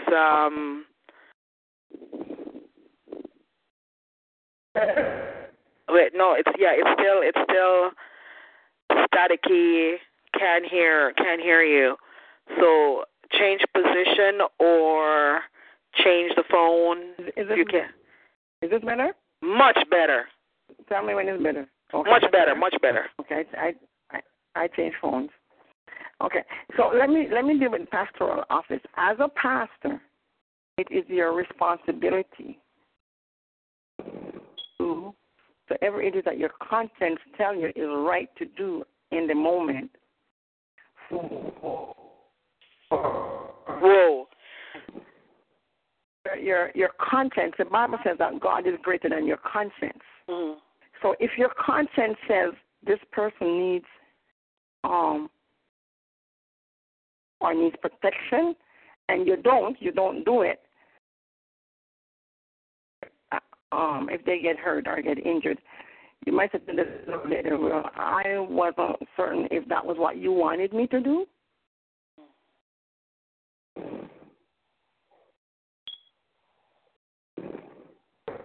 You're breaking up, Elder June.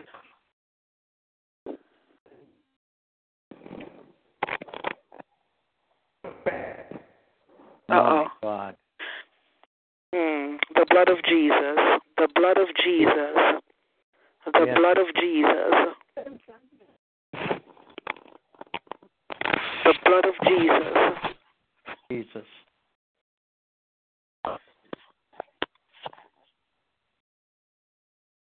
Hallelujah, hallelujah, hallelujah. Okay, I can hear you. I can hear you now. I'm so sorry. Yes, ma'am. Okay, that's all right.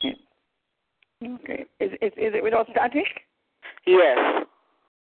Okay, all right. I was just going to switch to a cell phone, but I guess he decided that he's not stopping us, so he can't stop us. Yeah. So I was saying, whatsoever your conscience, as a pastor, I'm speaking specifically to the pastoral office, as a pastor, whatever your pure conscience tells you to do regarding somebody and your pastoral care, you are obligated to do it. Amen. But because we're dealing with spiritual things and God is the Almighty above us and Christ is the head of the church, as a pastor you might say, but is this really what Christ wants me to do? Mm-hmm. Is this what Jesus wants me to do? Mm-hmm. And Jesus might not answer you, but later, if it is proven that you did not do the right thing by your charge, you might say something like this to the Lord: I didn't know if this was what you wanted me to do. Mm-hmm. And the Lord would say, this is what the Lord will always say: what did your conscience say? Yeah. Because your conscience speaks. And God is greater than your conscience. So if even your lesser communication source says no, then definitely you know that God is saying no with a stronger voice. But if you won't even hear your own conscience, you're not going to hear God. Yes. So if you felt in your conscience that she was not equipped nor able to go where she was traversing to go, yes, as a pastor, you had all right to stop her. Now, there are many books on the market, and a couple of years ago, not more than a couple of years ago, about 10 years ago, last 10 years, the term spiritual warfare became very popular. And a lot of people were reading books talking about spiritual warfare. And without proper training or equipping, they thought they could take positions to fight the enemy, go up against the enemy. But I find a lot of people were not equipped. To do that. Yes, and then what the result of that, we lost. We had a lot of casualty. We lost a lot of people. Yes. Well-intentioned folks. They had come upon some new knowledge that the enemy is to be fought. But and that is why I was going so slowly and so carefully with this lesson, because I do not want anybody without proper foundation, proper skill to handle your sword and your ammunition to engage the enemy in warfare. I said earlier tonight, and I'm taking full responsibility for everything that I say, but I said earlier tonight that I don't wait for the enemy to strike at me, and then I try to recover, fighting on the defense.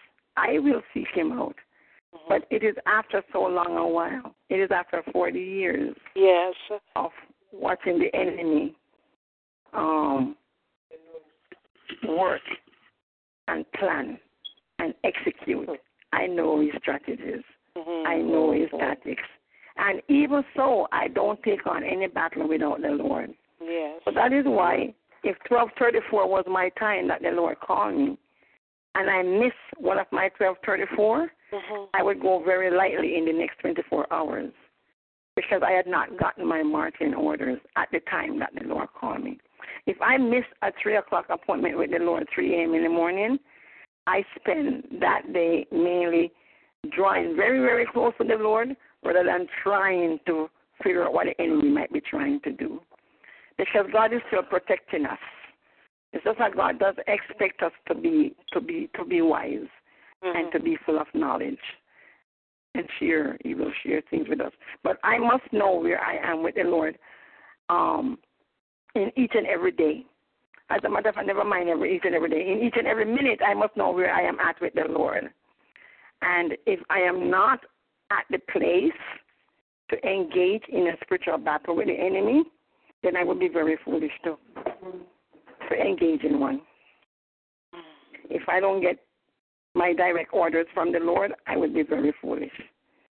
But if I get my direct orders from the Lord and I don't understand spiritual things, I'm still not going to execute it.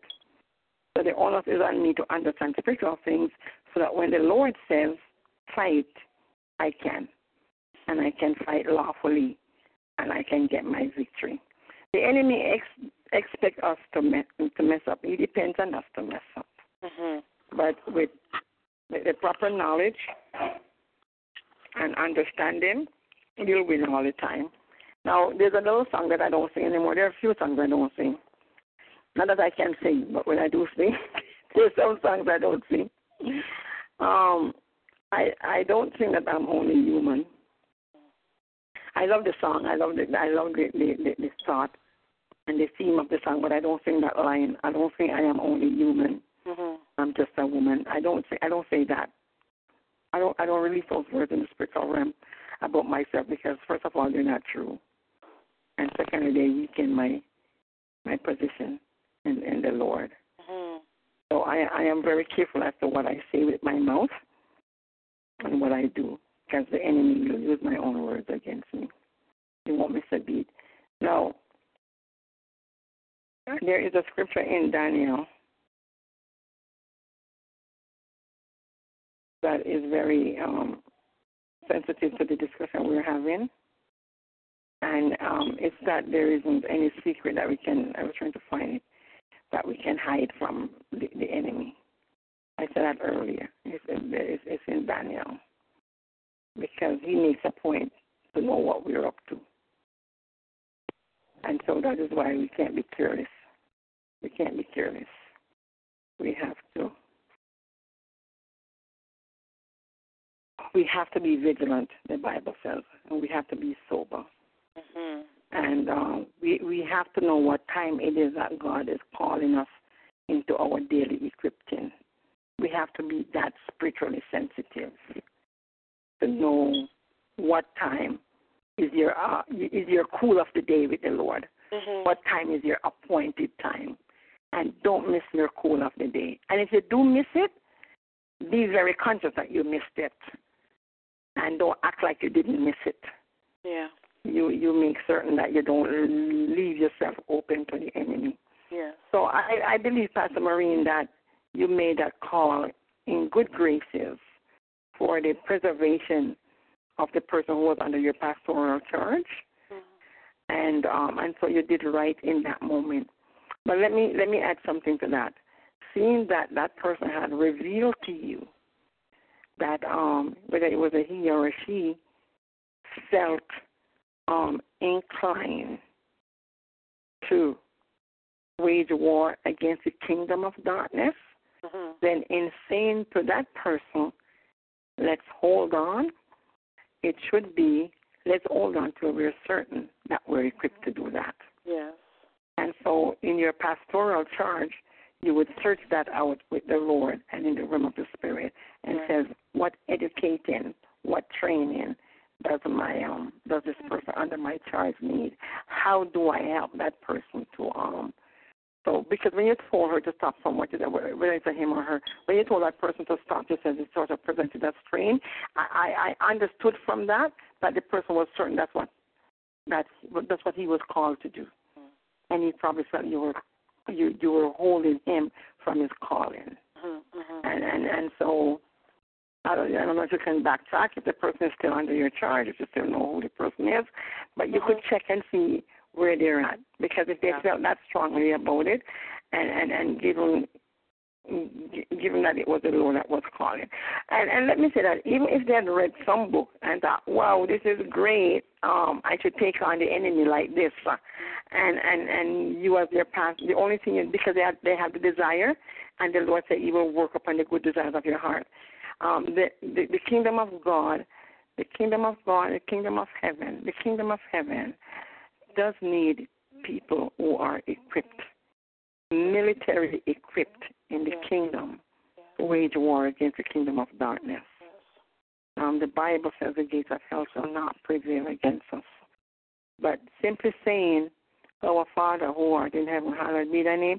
Thank you for keeping me this day. I'm going to my bed now. That does not wage war against the gates of hell. That's right. That's right.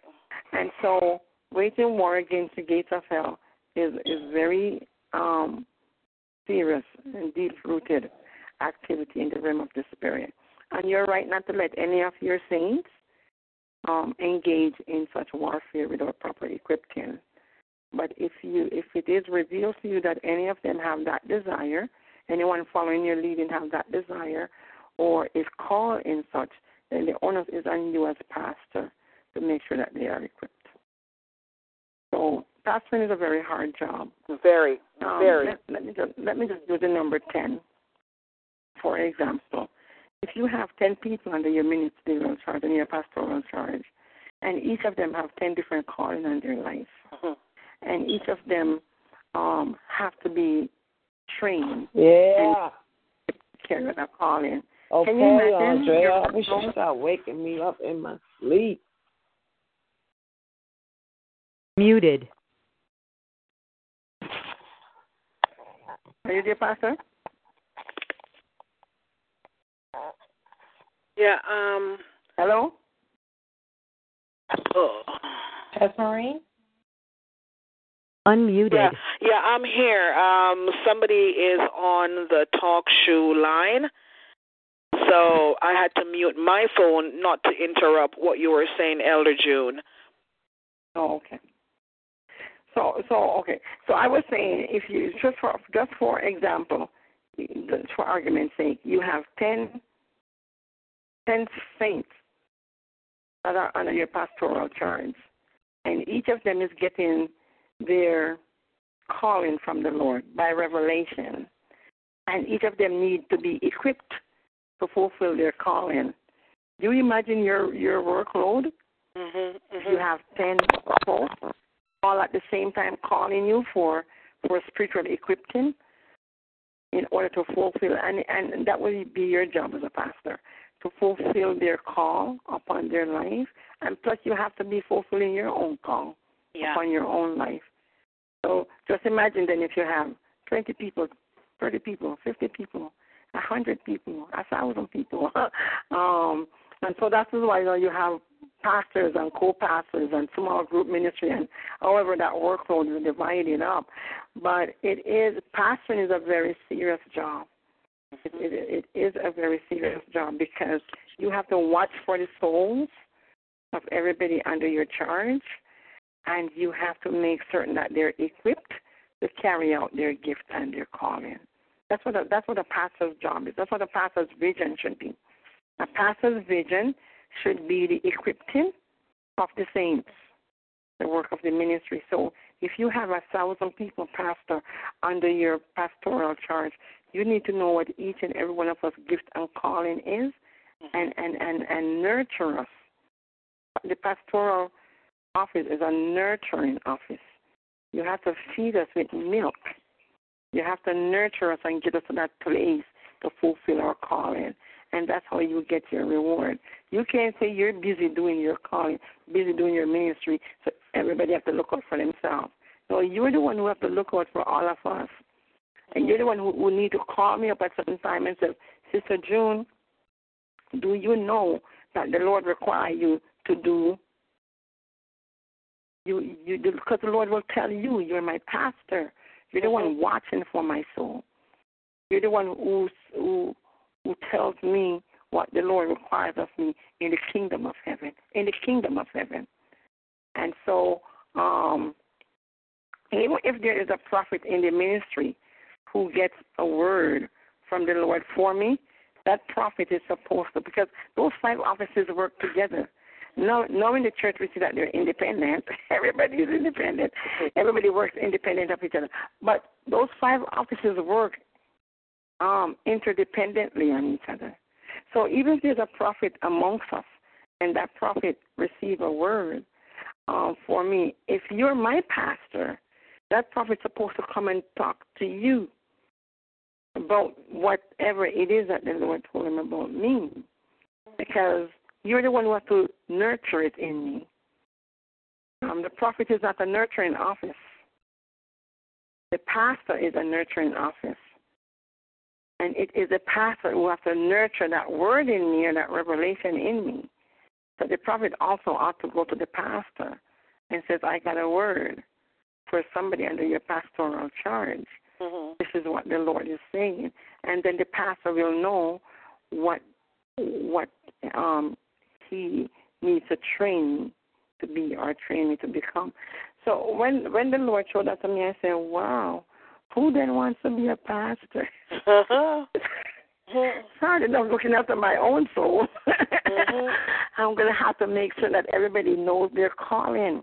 Everybody under my pastoral charge knows their calling, and not only know it, but embrace it and is fulfilling it. That's the job of the pastor. That's a very hard job. It's a rough job. So my prayers are with everyone who wants to be a pastor. Because I know it's hard enough watching for my own soul. Yeah. And if I was obligated to watch for the soul of 10 people, 20 people, 30 people, 50, 100, 150, 1,000 people. That's why those churches that we call mega churches, that's why in a mega church, they might find 1,000 pastors. And they're right. You need 1,000 pastors in a mega church because no one person can do that. Yeah. No one person. So you divide the workload and make certain that everybody gets attended to. In Jesus' name. Amen. But even if that person, pastor, is no longer under your charge, you can still go back. There's no barrier or distance with time. You could still go back and say, Lord, at that time when I made that call, I am just coming back to you to go forward again to make certain that person is did not miss her calling, and she's active in ministry, and then the Lord will tell you what to pray and what to say. Yeah, I did. Yes. Yeah, I did.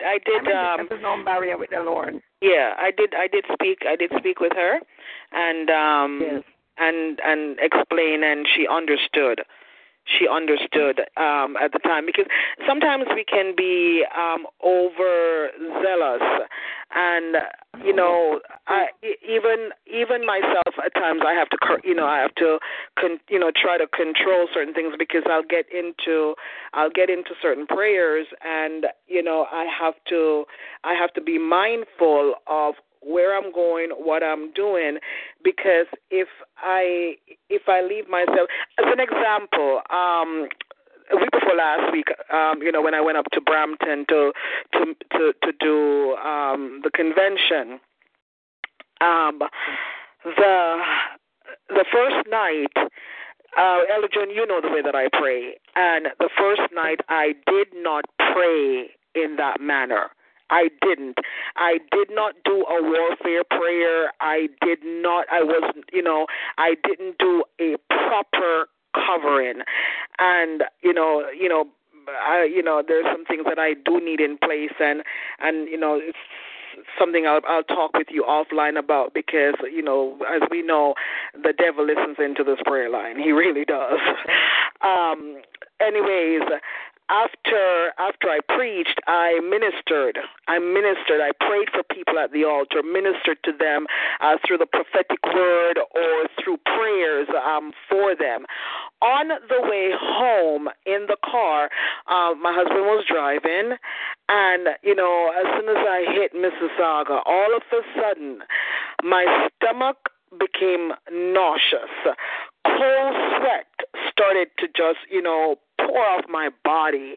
I felt like I wanted to. I felt like I wanted to throw up. And, I had to open the car window, put my head out there trying to get some fresh air on my face. All the time knowing exactly what was going on. It was like major backlash spirit. And if we are not now the following night, I ensured that I prayed the way that I pray, and I didn't come upon any backlash in spirit on the second night. But if we are not careful, if we are not covered, and if we don't know how to deal with certain things, we can be attacked. We can be seriously attacked. And so, if my spirit tells me, grab that person, or while they're praying, cover them in prayer, whatever it is, I have to, because I know that, the spiritual realm is no joke. It's no joke at all. And, we may think, oh, it's okay if we say a couple of words, if we say some words, whether we shout, and I can guarantee the shouting doesn't really make a difference. It really doesn't, and we may think that shouting or whatever is going to stop the enemy in his track. No, we're just alerting him even more, because, like you said, he does not read our minds. And the funny thing is, as you were saying that, I was writing down the same thing. He does not read our minds, but when we open up our mouths, he says, "Oh, that's what you're dealing with," and he's ready. And so we have to, as you said, be on the offensive, not the defensive. We have to be ready for him, because if we're not, he can just pick us up and throw us aside like a piece of, old rag. He can. And sometimes the Lord will let him do it. Yeah, sometimes. Yeah. So the Bible says that sometimes we have a zeal, but not according to knowledge. Yeah. And so we have to guard against that. Exactly. Because if we have zeal, but not according to knowledge, then we won't know how to really fight effectively, and then that's when we will get injured. So we must have knowledge. We must know what we're doing. We can't. I said all the time in my church, I can't send babies to war. That's right. And so if you're ordained as a minister and you won't come for training, you're not in any Bible class or not in prayer meeting, can't find you for anything. We can't send you out, because we might come and find you in the madhouse. That's right. Or have to come and exactly. The enemy will knock you out. Exactly. And it would be very irresponsible to know that you're not properly trained or properly equipped, and send you out on the battlefield or on the mission field. And sometimes it could be simply as going to preach somewhere.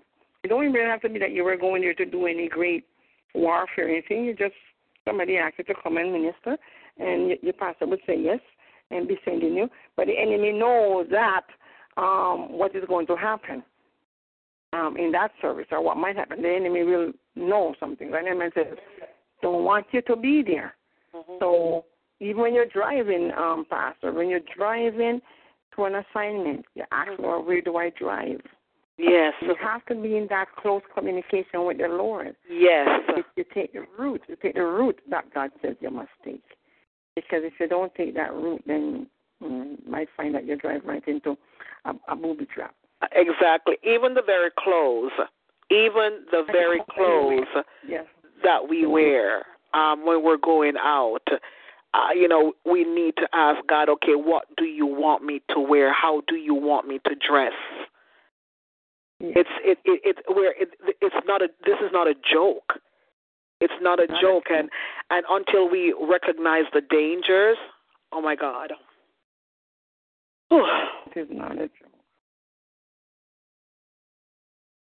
And the Bible says that it's a scripture that stands out in my mind that I use to when I'm trying to let ministers know how serious it is that they stay in active communication with the Lord. The Lord says He will commune with us from the mercy seat.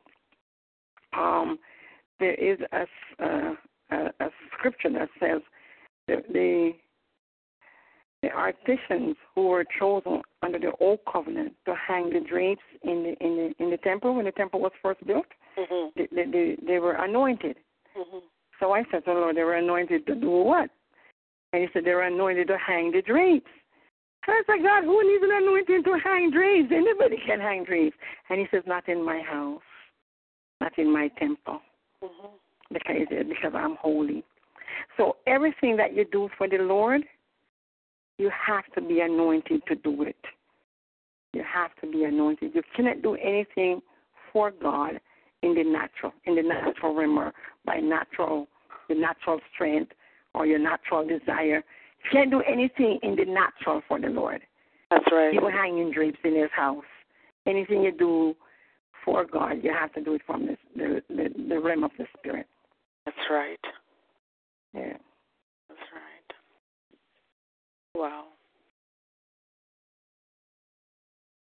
And we are real. We are the figment of anybody's imagination, and the enemy is real, and God is real. It's real. We're living, and as we draw closer and closer to the end of time, we will see an increase in the intensity at which we need to know God and communicate in the realm of the Spirit and walk in the Spirit. The intensity becomes greater and greater. The enemy is getting more and more vicious. He's coming up with new strategies. The things that my mom used to pray against, those things are petty things now. That's right. For a real warrior in the kingdom of God. And my mom was a warrior in the kingdom. Some things I have to pray against now, those things didn't even come on my mom's mind, let alone to pray against them. But they are happening, and the Bible calls us to know in Daniel that the enemy is able to wear out the saints. They're really God. And He says, yes, He's able to wear the saints out. And so you need to know how to fight, how to fight strategically. You have to know how to fight wisely. I do everything in wisdom. If you read Proverbs, you will see that wisdom was with me from the beginning. I don't do anything foolishly. I don't do anything outside of light. And so if you are working in my kingdom, you have to be wise. Wisdom has to be with you. You have to do everything in the light. You can't do anything differently from how I do it. So that's why the Bible says of Jesus that He only did those things that He see His Father do. He says, my Father worked hitherto, and I worked. It means He was copying exactly what He saw or heard from the Father. And so we ought to do the same thing. We ought to imitate Christ and copy everything Jesus did, how He did it. We can't come up with any new methodology. Glory to God. we cannot lay any new foundation. And the underlying premise is you have to have a talking relationship with God. You have to have active communication with Jesus. So at any point in time you need to alert you to something, you can hear him. You have to be alive in the spirit so you could hear him when he speaks and understand what he says and be inclined to obey as he speaks. And God told me to do something this morning, and I said, oh, God, I'll do it on Wednesday. Really? It doesn't work like that. If you wanted to do it on Wednesday, you'll do it on Wednesday. But if he says go to now, it means go to now. Now. And I proved that many times. I had to save my children's life when the Lord would call me. And I remember once my son, he says, I was doing some writing, and this spirit of sleep came upon me, and he says, I don't want to go to sleep. I want to finish this. I want to finish this. And the Lord says, I am the one that's putting you to sleep. I said, really, God, can't I just finish this? He says, no, go to sleep now. So I got up and I went and lay down, and immediately I went into a little region where the police had come to my door and asked me, he says, do you have a son by the name of Desmond? And I says, yes. And they says, come with me. And I said, what's the matter? And he says, he drowned. And I said, what do you mean drowned? My son is a great swimmer. My son Desmond is a great swimmer. I said, my son cannot drown. He's a great swimmer. And the police said, no, come with me. He did make it this time. He drowned. He went down by the lake and he jumped in the water and didn't come back up. So they wanted me to come identify the body. And I said, in the region, I said, oh, Lord God, please, when I get there, please put an anointing on me to raise him back.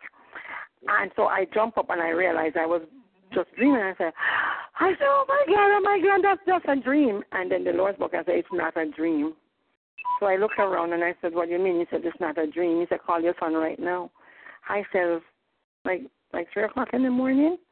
He said, just call him right now. I said, tell you what, God, I call him first thing in the morning. He said, first thing in the morning will be too late. You need to call him right now.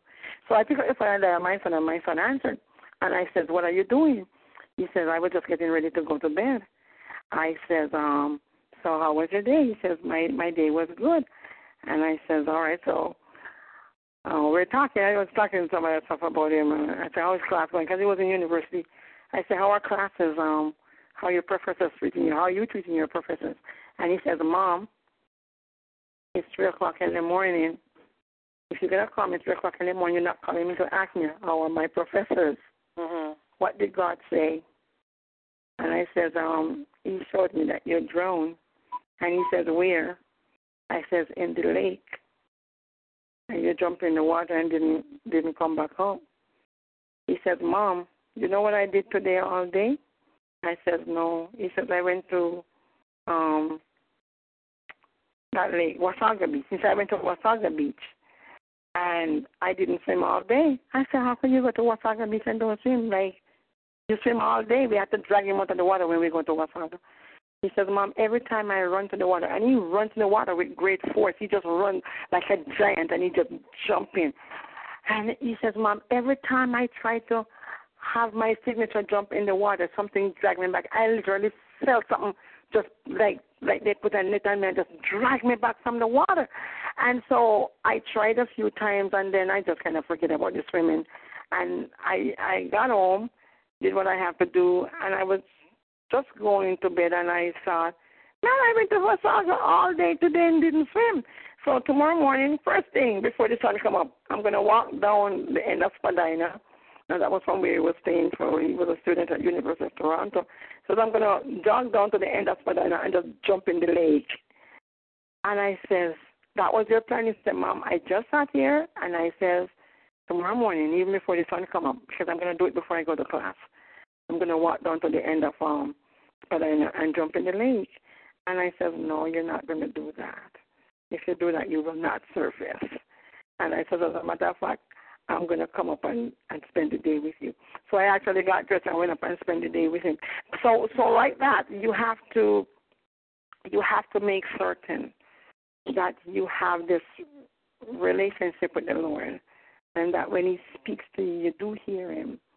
Because if I didn't hear or if I didn't obey, I would have had to bury that child at that time. Because sure enough, he would have drowned. Wow. As good as a swimmer he is, he was as still is, he would have drowned that day. So the Lord saved him at that time and alerted him because he was still determined to go jump in the lake the next day. No, this was a lake in Toronto. He was going to go jump in at the end of Spadina. And I don't know why he had to do that at 5 o'clock in the morning because that wasn't a sensible thought. But that was his thought. My son is invincible. He thinks nothing can harm him. He's a giant and nothing can hurt him. So that's a relationship that we need to have with the Lord. That's right. And just like what I just said to your pastor about my son, you as a pastor need to have that same relationship or watch over everybody under your pastoral charge. Yeah. But at any point in time, any one of them walking off in danger, any one of us walking off in danger like that, the Lord will alert you, and you have to do what you have to do. Even if you can't find us in the natural, you have to do it in the spirit, and stop it. That's a pastoral office. Very hard job, very hard work. And my prayers are with everyone who is a pastor. Yeah. Thank you, Elder June. Amen. Amen. Tonight, y'all, what a word tonight. What a lesson. What a lesson. Amen. Amen. I mean, this was awesome lesson.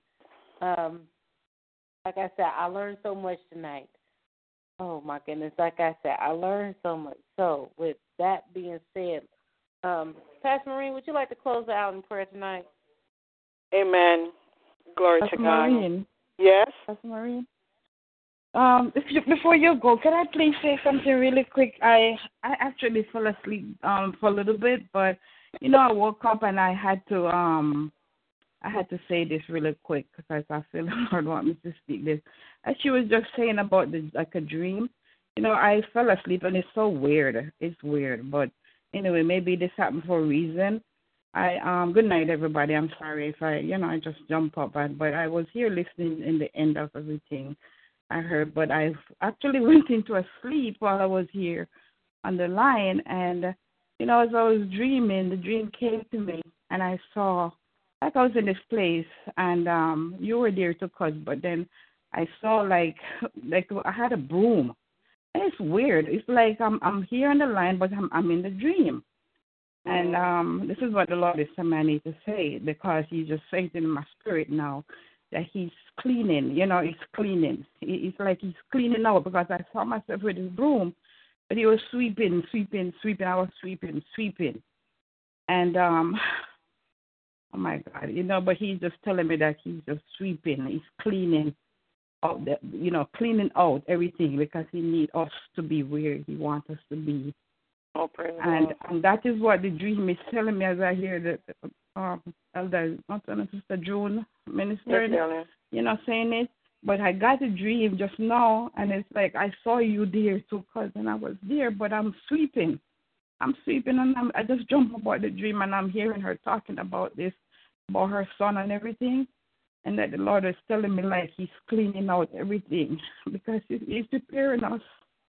He's preparing us, His people. And today I was talking to a sister as I was ministering to her. I get very emotional because, like she said, I get so deep with God sometimes. I sit and I talk with Him, and when I read and I reason with Him about things, and I just really have conversation. And she was saying how you have to get close. You got to get in that relationship with God, because He even give you stuff in the vision and things that's going to happen. And you have to warn us in advance. So, I'm telling you, I really do fear God. And, I'm sitting here because I got a dream and I jumped up and I heard her talking about that dream. The Lord was telling me as I'm sweeping, because He's giving me the dream for everybody, because He said He's sweeping. He's preparing our hearts to get right, So we need to get where He wants us to be. So, we can no longer... it's so hard at times because, in human nature, we want to do things the way we want to do it. But He's preparing our hearts to go back to Him. So, it's like we got to do it His way and no other way. But that's what He's telling me, and I just jump up out of this dream. I got it, But I just thank God, and I get emotional because that's just how I am. He gives me something. All right. Sometimes I get very emotional, and I'm very emotional. That type of person because I'm so sensitive in the spirit. In the spirit of God, because God is love and He's so compassionate, and He loves us so much. And though sometimes we want to do it our way, but I just thank God for His love for us, because He just loves us so much, and He wants to save us from ourselves. Because like all the time, my mom always tell me, you're talking about the devil. He said you're your worst enemy. That we can become our worst enemy. Because the things that, yes, the devil is real, and I'm not saying he's not real. But as we calling God, and we want to do His will, He always protects us, His children, because He said there's no weapons that He's forming. But if we walk in obedience in the spirit realm, like you say, it's in the spirit, because we walk not after the flesh no more, but He said after the spirit. So we're doing everything according to what the spirit is asking, and you were just saying that. And that's what He's been telling me. You die to flesh. You no longer live in the spirit. In the flesh, because all things are passed away. When we give our life to God, and He said everything become new. So now I have to keep fighting in the spirit all the time. I'm dying to myself more and more every day. It's not easy, but because I know that God, is there, and He's helping me along the journey. So I just give God thanks for the vision, the dream, and I hear you, and I say it, as He asked me to say it. So to God be the glory. Amen. Praise God. And thank you for the teaching, even though I did not hear all of it. But That's I will right. go back and Your listen spirit to got it. Yeah, the Spirit got it, so I will go what's back. What's your name there? I didn't get your name. What's your name? Jacqueline. Oh, Sister Jacqueline. Jacqueline, yes. Where are you at?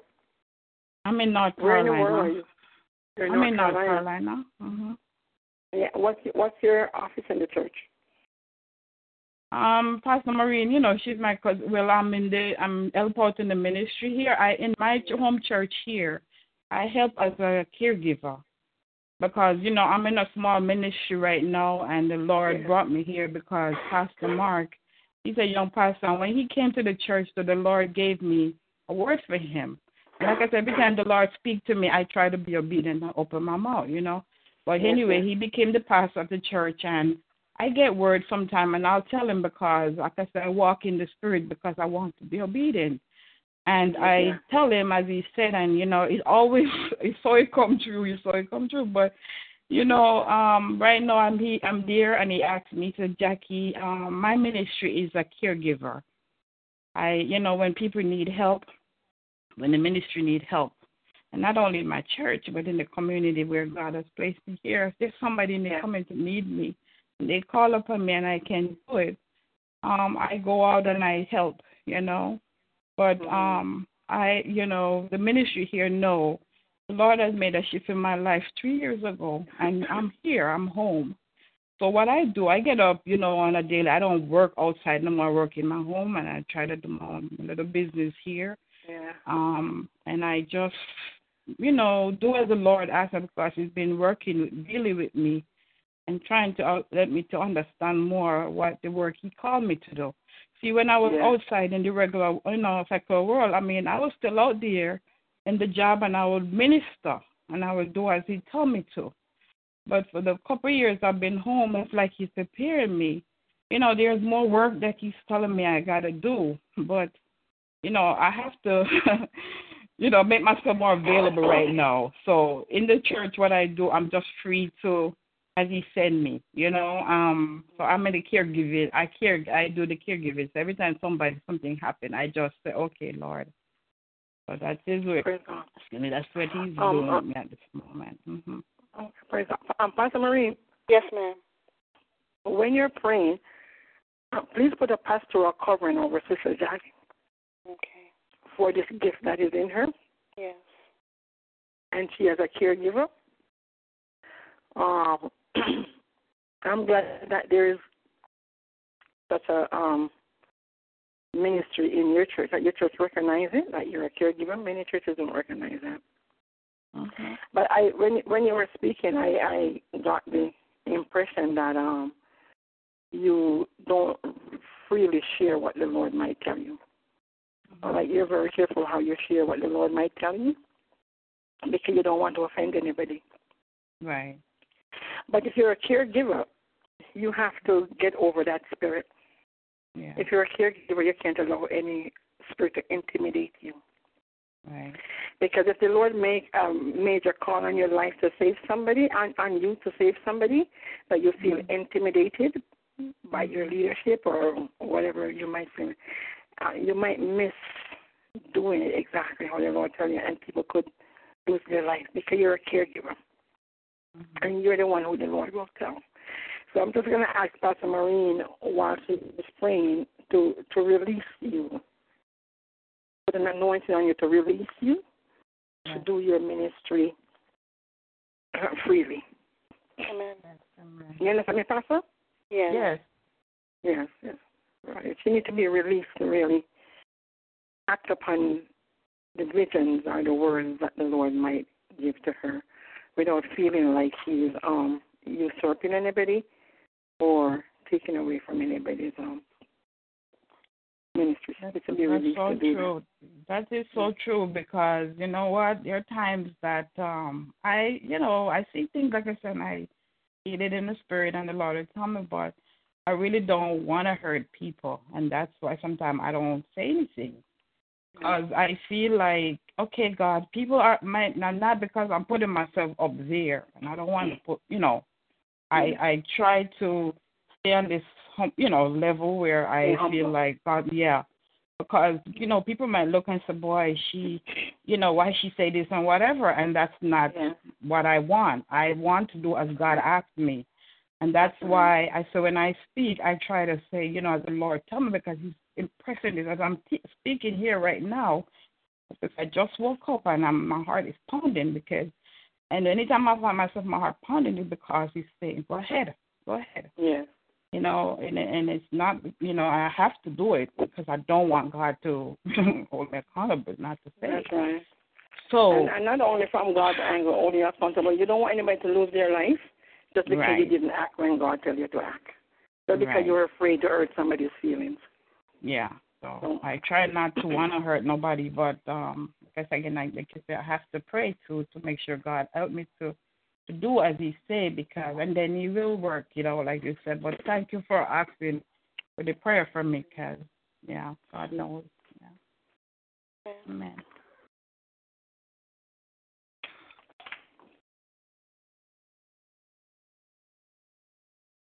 Amen. Amen. Amen. Amen. Is there anyone else, or should I go ahead?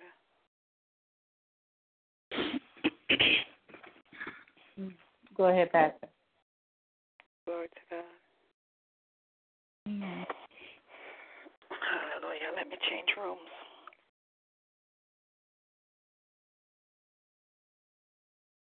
We praise you, Jesus. We glorify your holy name. Yes, Mighty God of Daniel, there's none like you. There's none above you. There's none beside you. You are God. You are God all by yourself. Father God, even now as I come before you, I ask that you will search me. I ask that you will try me, see if there be some ways in me that are not pleasing to you, O God. God, if there's anything that will prevent my prayers from coming up to you right now, I ask for your forgiveness. In the mighty name of Jesus, I ask, oh God, that you will wash me in your Son's precious blood. I ask, oh God, even now that you will purge me with hyssop, oh God. Make me, oh God, pure. Make me as white as snow in the mighty name of Jesus Christ of Nazareth. Father God, even now, oh God, I want to place your woman servant, Elder June Malcolm, before you in the name of Jesus. God, I thank you, oh God, for the charge that you've placed upon her, oh God. Oh God, to come forth and train us here in this ministry, oh God. God, you have referred to this ministry as an end-time ministry, oh God. And as such, we need to be equipped in the name of Jesus. So I thank you, oh God, for equipping us through your servant, Elder June Malcolm. And even now, God, I stand in agreement once more with the prayers prayed for her. I ask, oh God, that there will be no backlashing spirit. There will be no retaliating spirits in the name of Jesus. God, cover her from the crown of her head to the soles of her feet in the mighty name of Jesus Christ of Nazareth. Lord God, even now I ask, oh God, that you will hedge her in, oh God, hallelujah, oh God, under your wings in the mighty name of Jesus.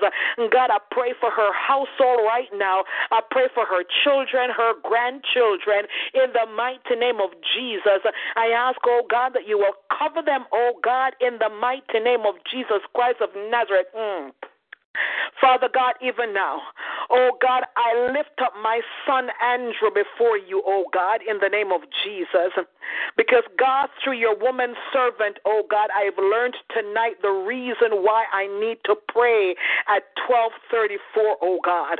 Lord God, I ask, oh God, that you will cover him from the crown of his head to the soles of his feet, oh God. God, whatever path he's walking in, oh God, that's not, oh God, right in your sight, I am asking, oh God, for a Damascus Road experience, oh God, that he will begin to walk in his calling in the name of Jesus, that he will begin to recognize who you are, oh God, over his life in the name of Jesus Christ of Nazareth. I ask you, mighty God, to trouble his spirit, oh God, until he fully surrenders to you, mighty God of Daniel. Father God, tonight, hallelujah, I lift up, oh God, every person that you brought here tonight. And God, I saw, oh God, so many different people coming onto the line tonight, oh God, because God, I know that you needed them, oh God, to hear, oh God, from you tonight, oh God, as to who they are up against, oh God, and I thank you for that, God, in the name of Jesus. I thank you for your faithfulness towards your children. I thank you, mighty God of Daniel, hallelujah, that you counted us worthy, oh God, to hear from you tonight in the name of Jesus. And God, even now I lift up, oh God, my husband, Minister Collington Daly, before you, oh God. God, I know even now as he sleeps, oh God, you are preparing him, oh God, as he gets ready to preach tomorrow night, oh God. And God, even now, I ask, oh God, that you will, hallelujah, clear the atmosphere, oh God. I ask, oh God, you will download, oh God, into his spirit in the mighty name of Jesus Christ of Nazareth. And Father God, I thank you, Lord God, for open doors for your servant, oh God, that no man can shut in the name of Jesus. Lord God, even now I lift up, oh God, Perry Allison before you in the name of Jesus. Lord God, you know, Father God, hallelujah, the reason for her prayer request, oh God. I place her family before you tonight, oh God, as they've yet again lost another family member, oh God. God, I pray against untimely death in the name of Jesus. God, I lift up, oh God, Evangelist Andrea Mitchell before you, oh God. I lift up, oh God, hallelujah, Bishop Lee before you, oh God. I lift up the Lee family before you tonight in the name of Jesus. I place Sister Curleen before you, oh God, in the name of Jesus. Father God, be with your children, oh God, hallelujah. Comfort them, oh God, in the name of Jesus. Protect them in the name of Jesus. Provide for them in the name of Jesus. Hallelujah. Glory to your holy name. And God, even now for Perry, oh God, as she gets ready to close yet another deal, oh God. God, I thank you, oh God, for your divine supernatural favor in the name of Jesus. Lord God, I pray, oh God, that my God, the contract, oh God, will be as it was written in the name of Jesus. And we thank you for the manifestation in the mighty name of Jesus Christ of Nazareth. Lord God, even now I lift up, oh God, my cousin Jacqueline Chen Wang before you, oh God. God, you know why you've brought her to Simple Words Ministry. You know why you've brought her to the village church. And so, Father God, even now, I decree and I declare, oh God, that every barrier, oh God, hallelujah, my God, in her way, oh God, that is stopping her from walking in her pastoral office, oh God, I decree and I declare that those barriers barriers are now moved in the name of Jesus. Father God, I thank you, oh God, that you are equipping her. I thank you, oh God, that you are training her. I thank you, oh God, that you're downloading into her spirit in the name of Jesus. Father God, you've already given her the heart, oh God, in the name of Jesus. Now, Father God, I ask that you will open up the doors, oh God, in the mighty name of Jesus Christ of Nazareth, that God, she will fulfill her calling in the mighty name of Jesus. And God, each and every person that you've brought into this ministry, God, I thank you for those, oh God, who are walking in their calling and those, oh God, who are yet waiting. My God, I decree and I declare that the wait is over and they will now begin to recognize just who they are and begin to operate in the office that you have already placed them in the mighty name of Jesus. God, I thank you, oh God, for Minister LaShawna Burton. I thank you, oh God, for blessing her, oh God. I thank you, Lord God, for your anointing upon her life in the name of Jesus. And I thank you, Lord God, that there's nothing missing and there's nothing lacking in her life in the mighty name of Jesus. Mighty God of Daniel, I thank you once more, oh God, for each and every person that's on this call tonight. Hallelujah. Oh God, bless your people, oh God. Provide for your people, oh God. Care for your people, oh God. Lord God, even now I ask that you would protect your people in the mighty name of Jesus. And God, we thank you once more for this training tonight. We thank you for Simple Words Ministry. God, I rededicate it to you. I reconsecrate it to you, mighty God. And I thank you, hallelujah, for all that you've done and all that you will continue to do for us.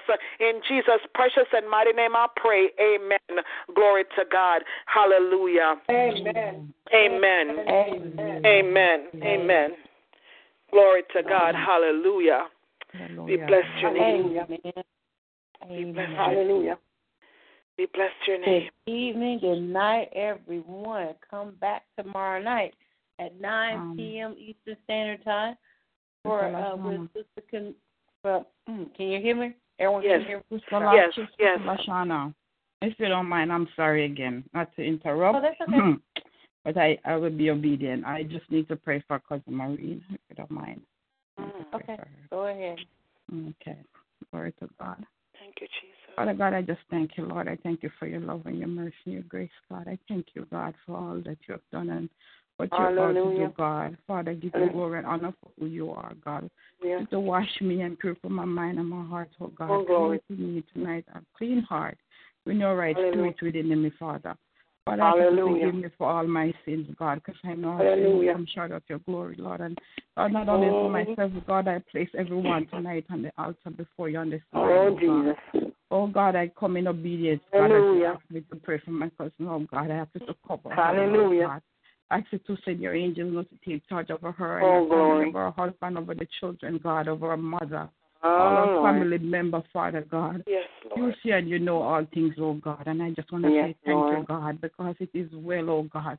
As she continued to surrender herself to you, God, as she continued to seek first your kingdom and your righteousness, God. You promise, oh God, that everything that her heart desires will grant it unto her, oh God.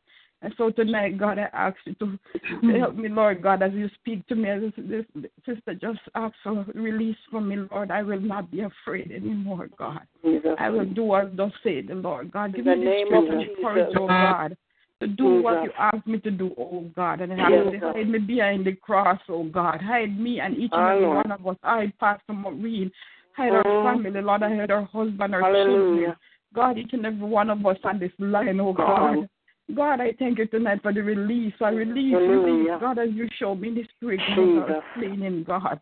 I thank you, Lord God, as from now on, Father God, I will say and do as you ask me, because, God, I must repent, God. There are times that you told me to pray for my cousin while she was on the line. So tonight, God, I step up and I say, Lord, I thank you. You have called me to be here. She said for a reason. So, Lord, I stand in agreement, God, and all the prayers that she prayed. And I say, Lord God, continue to give her the desires of her heart, God, as she walk in obedience, God. I thank you for the release of the blessing upon her, God, overflowing blessing, oh God, running over, Father God. That she will not have room, oh God, to contain it, Lord God, and to finish this work, oh God, that you have started in her, God. You see and you know her heart desire. And so, God, tonight I stand in agreement, oh God, for your blessings, oh God. And I ask this prayer in no other name but in Jesus' precious name. Thank you, God. Amen and amen. Thank you, Lord. Thank you, Jesus. Amen. Thank you, Lord. Thank you, Lord. Hallelujah. Amen. Amen. Hallelujah. Thank you, Jesus. Hallelujah. We bless Thank you, you. Jesus. Glory to God. Hallelujah. Ministry. Thank you, Lord. Hallelujah. Lord, thank you. Oh, Jesus. Hallelujah. Oh, glory to Hallelujah. you, Jesus. Hallelujah. You, Jesus. Oh, thank you, Lord. Thank you, Lord. Thank you, God. Thank you, Bless Jesus. her, Lord. Thank you. Thank you for Lord, your we mercy, praise. God. Bless her, Lord. Lord, we For your praise. grace, Bless Jesus. her, You're so Lord. awesome. Hallelujah. Hallelujah. Thank you, Lord. Jesus, thank you for your Hallelujah. love Thank and you, your Jesus. faithfulness, Jesus. Thank you. You Hallelujah. never fail us, Lord. Glory to You God. never fail us, Jesus. Oh, Thank you. Jesus. Hallelujah. Thank Thank you that you, you're Jesus. on time, God, and you know all things. Hallelujah. God. You do all things well, Lord. Thank you, Jesus. Thank you, God, for your love Thank and your faithfulness, Father God. Thank You're so you, good. Lord. We praise you. Oh, glory to you, Jesus. I Lord, we worship and praise adore you. you. Hallelujah. Hallelujah. We praise you, God. Hallelujah. Praise you, Jesus. Thank you, Hallelujah. Jesus. Thank you, God. Thank you for the release Thank you, tonight. Jesus. Thank Thank you, Lord. Lord. Yes, Lord. Thank Hallelujah. you, Jesus. Bless your handmaiden. Your handmaiden. Bless your handmaiden, Oh, mighty glory God. to your Yes, name, Lord. Jesus. Have Thank you, Jesus. Hallelujah. Have your way. Oh, Have God, your I way. worship you and I adore you, I Lord. am a Tonight. Lord. I thank you. Eko Shandiai. I thank you for the release Thank of you, every mighty person on God. this line tonight, Jesus. Lord God, Thank I you, thank Jesus. you. Hallelujah. I ask you, God, that tonight, Lord God, you will take Hallelujah. every one of your children tonight on the Oh, line, God. glory. You see, My the enemy God. has been fighting, God. He's been Eko fighting. Shandiai. He's been fighting, what God, you see, and you know, Lord. Lord, protect your children, oh God, from the plans Yes, of the enemy Jesus. tonight, Lord. Hallelujah. Oh God, every spirit of disunity, Lord, I pray tonight. Oh, that Jesus. you We bind bind it them up up, in the name Lord. of Jesus. Every spirit of jealousy, God. Yes, every spirit, God. Hallelujah, God, of Jesus. God, I pray tonight, remove them from the body of Christ, oh God. And God, tonight I pray that you will release every one of your children, Lord, and let there be unity. Let there be love, oh God, in the body of Christ. Lord Jesus, release them to Oh do your God, will. work as let your children work in and walk in obedience. Let The us name walk of in Jesus, obedience, hallelujah. God. Tonight I pray that Almighty every God, flesh shall die hallelujah. and that your Holy Spirit will take full Yes, control of Lord, us in the name hallelujah. of Jesus. God, Yes, as Lord. forward from this Must day, have no from other tonight, God Lord before you, God, no other I but place you, this Lord. word ministry family before you, Lord, God. hallelujah. From this day forward, God, I pray that we walk not after the flesh, Lord God, but after the Spirit, Lord.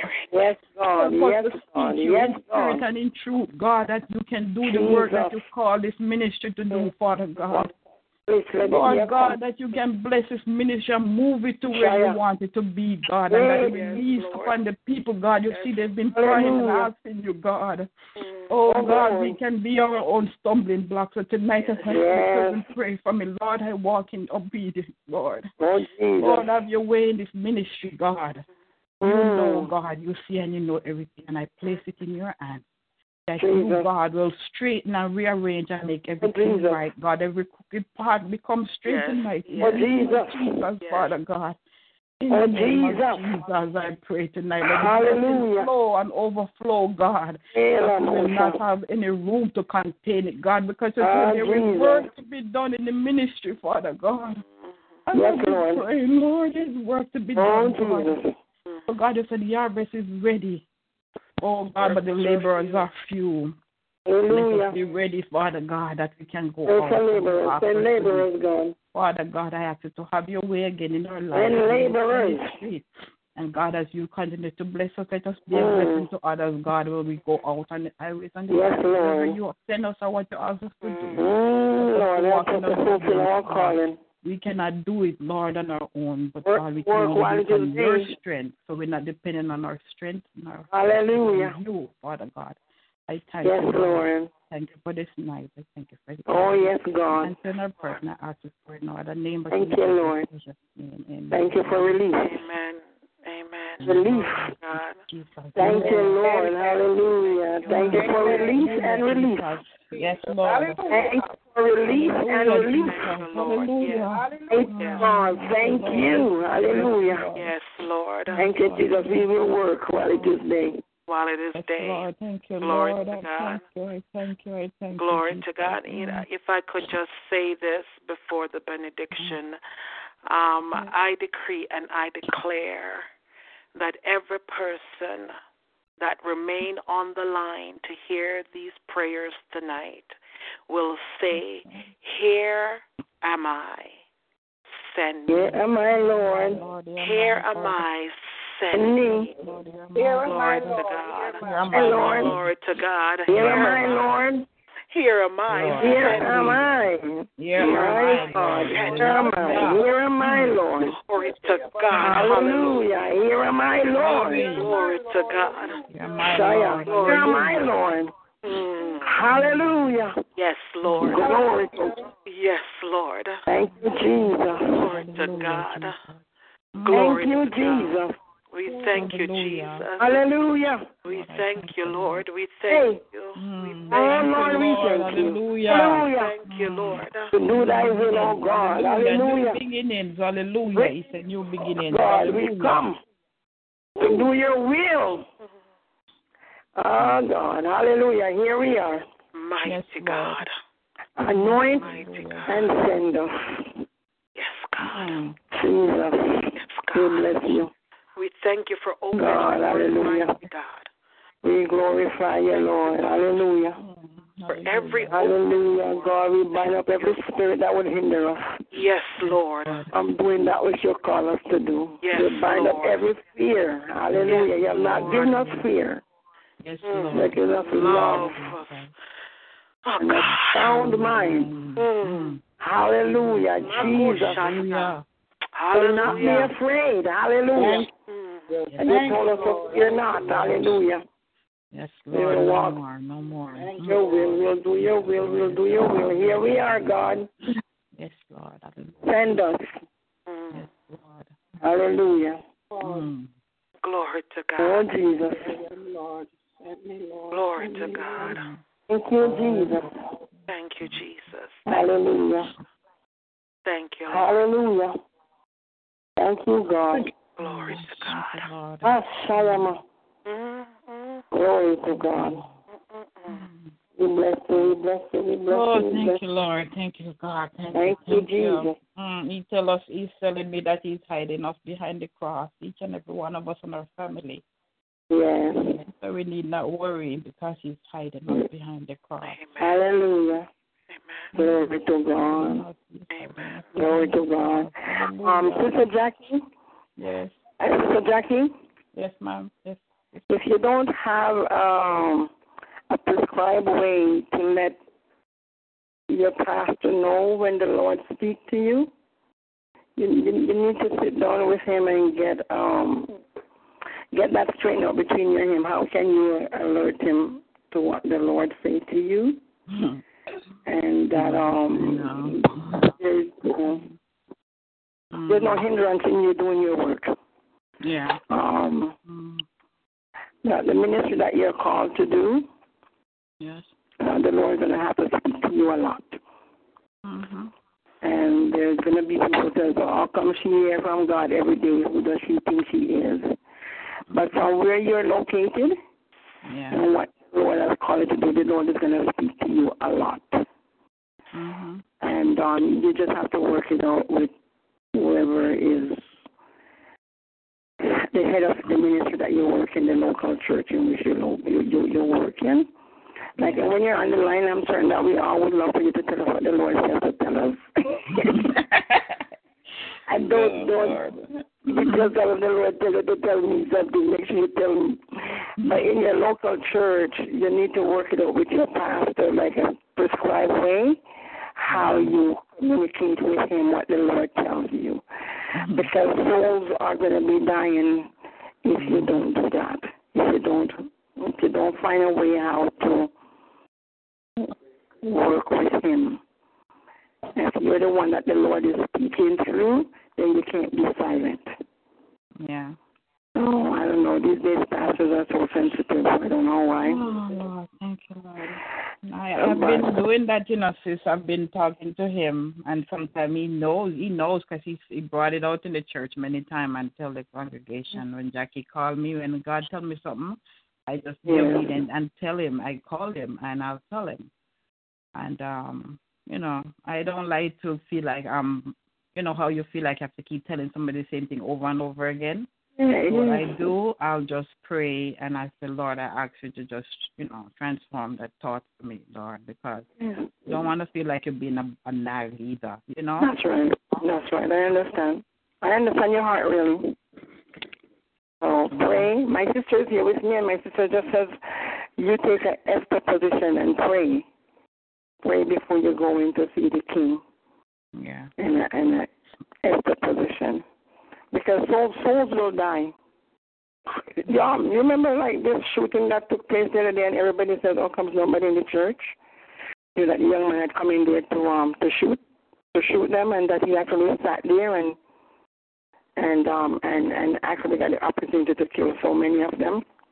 Mm-hmm. That's what was wrong in that setting. That's what was wrong. Yeah. The gifts weren't allowed to operate freely. Yeah. People weren't allowed to work in their ministry freely. And so because of that, they miss warnings.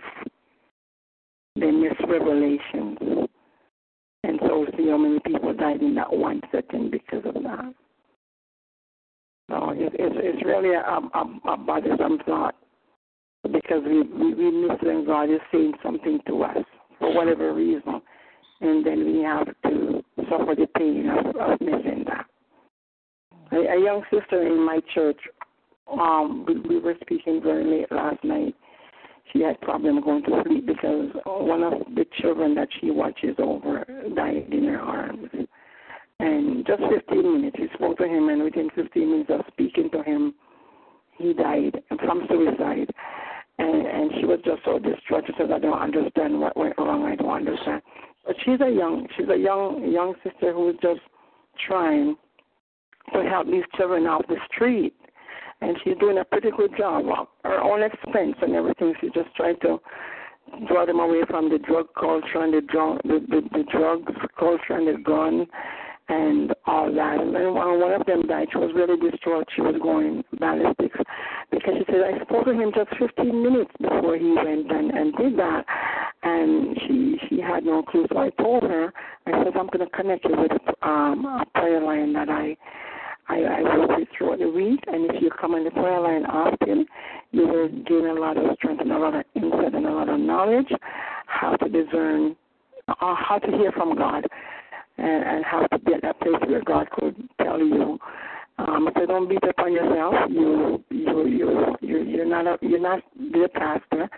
You're just trying to be like a big sister, and the Lord allows you to have that experience, and you can use it to know exactly what you have to go up against when you're standing as a watchman over these young people. Now you see what the enemy will do. It's no longer just a figment of your imagination, and it's no longer something that Sister June says, and it's no longer something that people think. You really see plain straight how that can happen, because now the person died in her arms. So many times, because we don't act on the prompts that the Lord give us, or we don't know how to disseminate them, and we lose life. So make certain that you work it out with your fellow workers.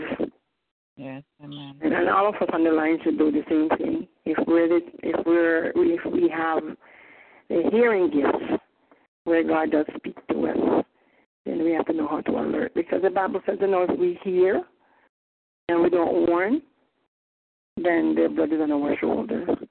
But if we hear and we warn, so those of us who have hearing gifts, we need to release them, because sometimes some folks don't want to hear that said the Lord. Said the Lord. If you hear that. So.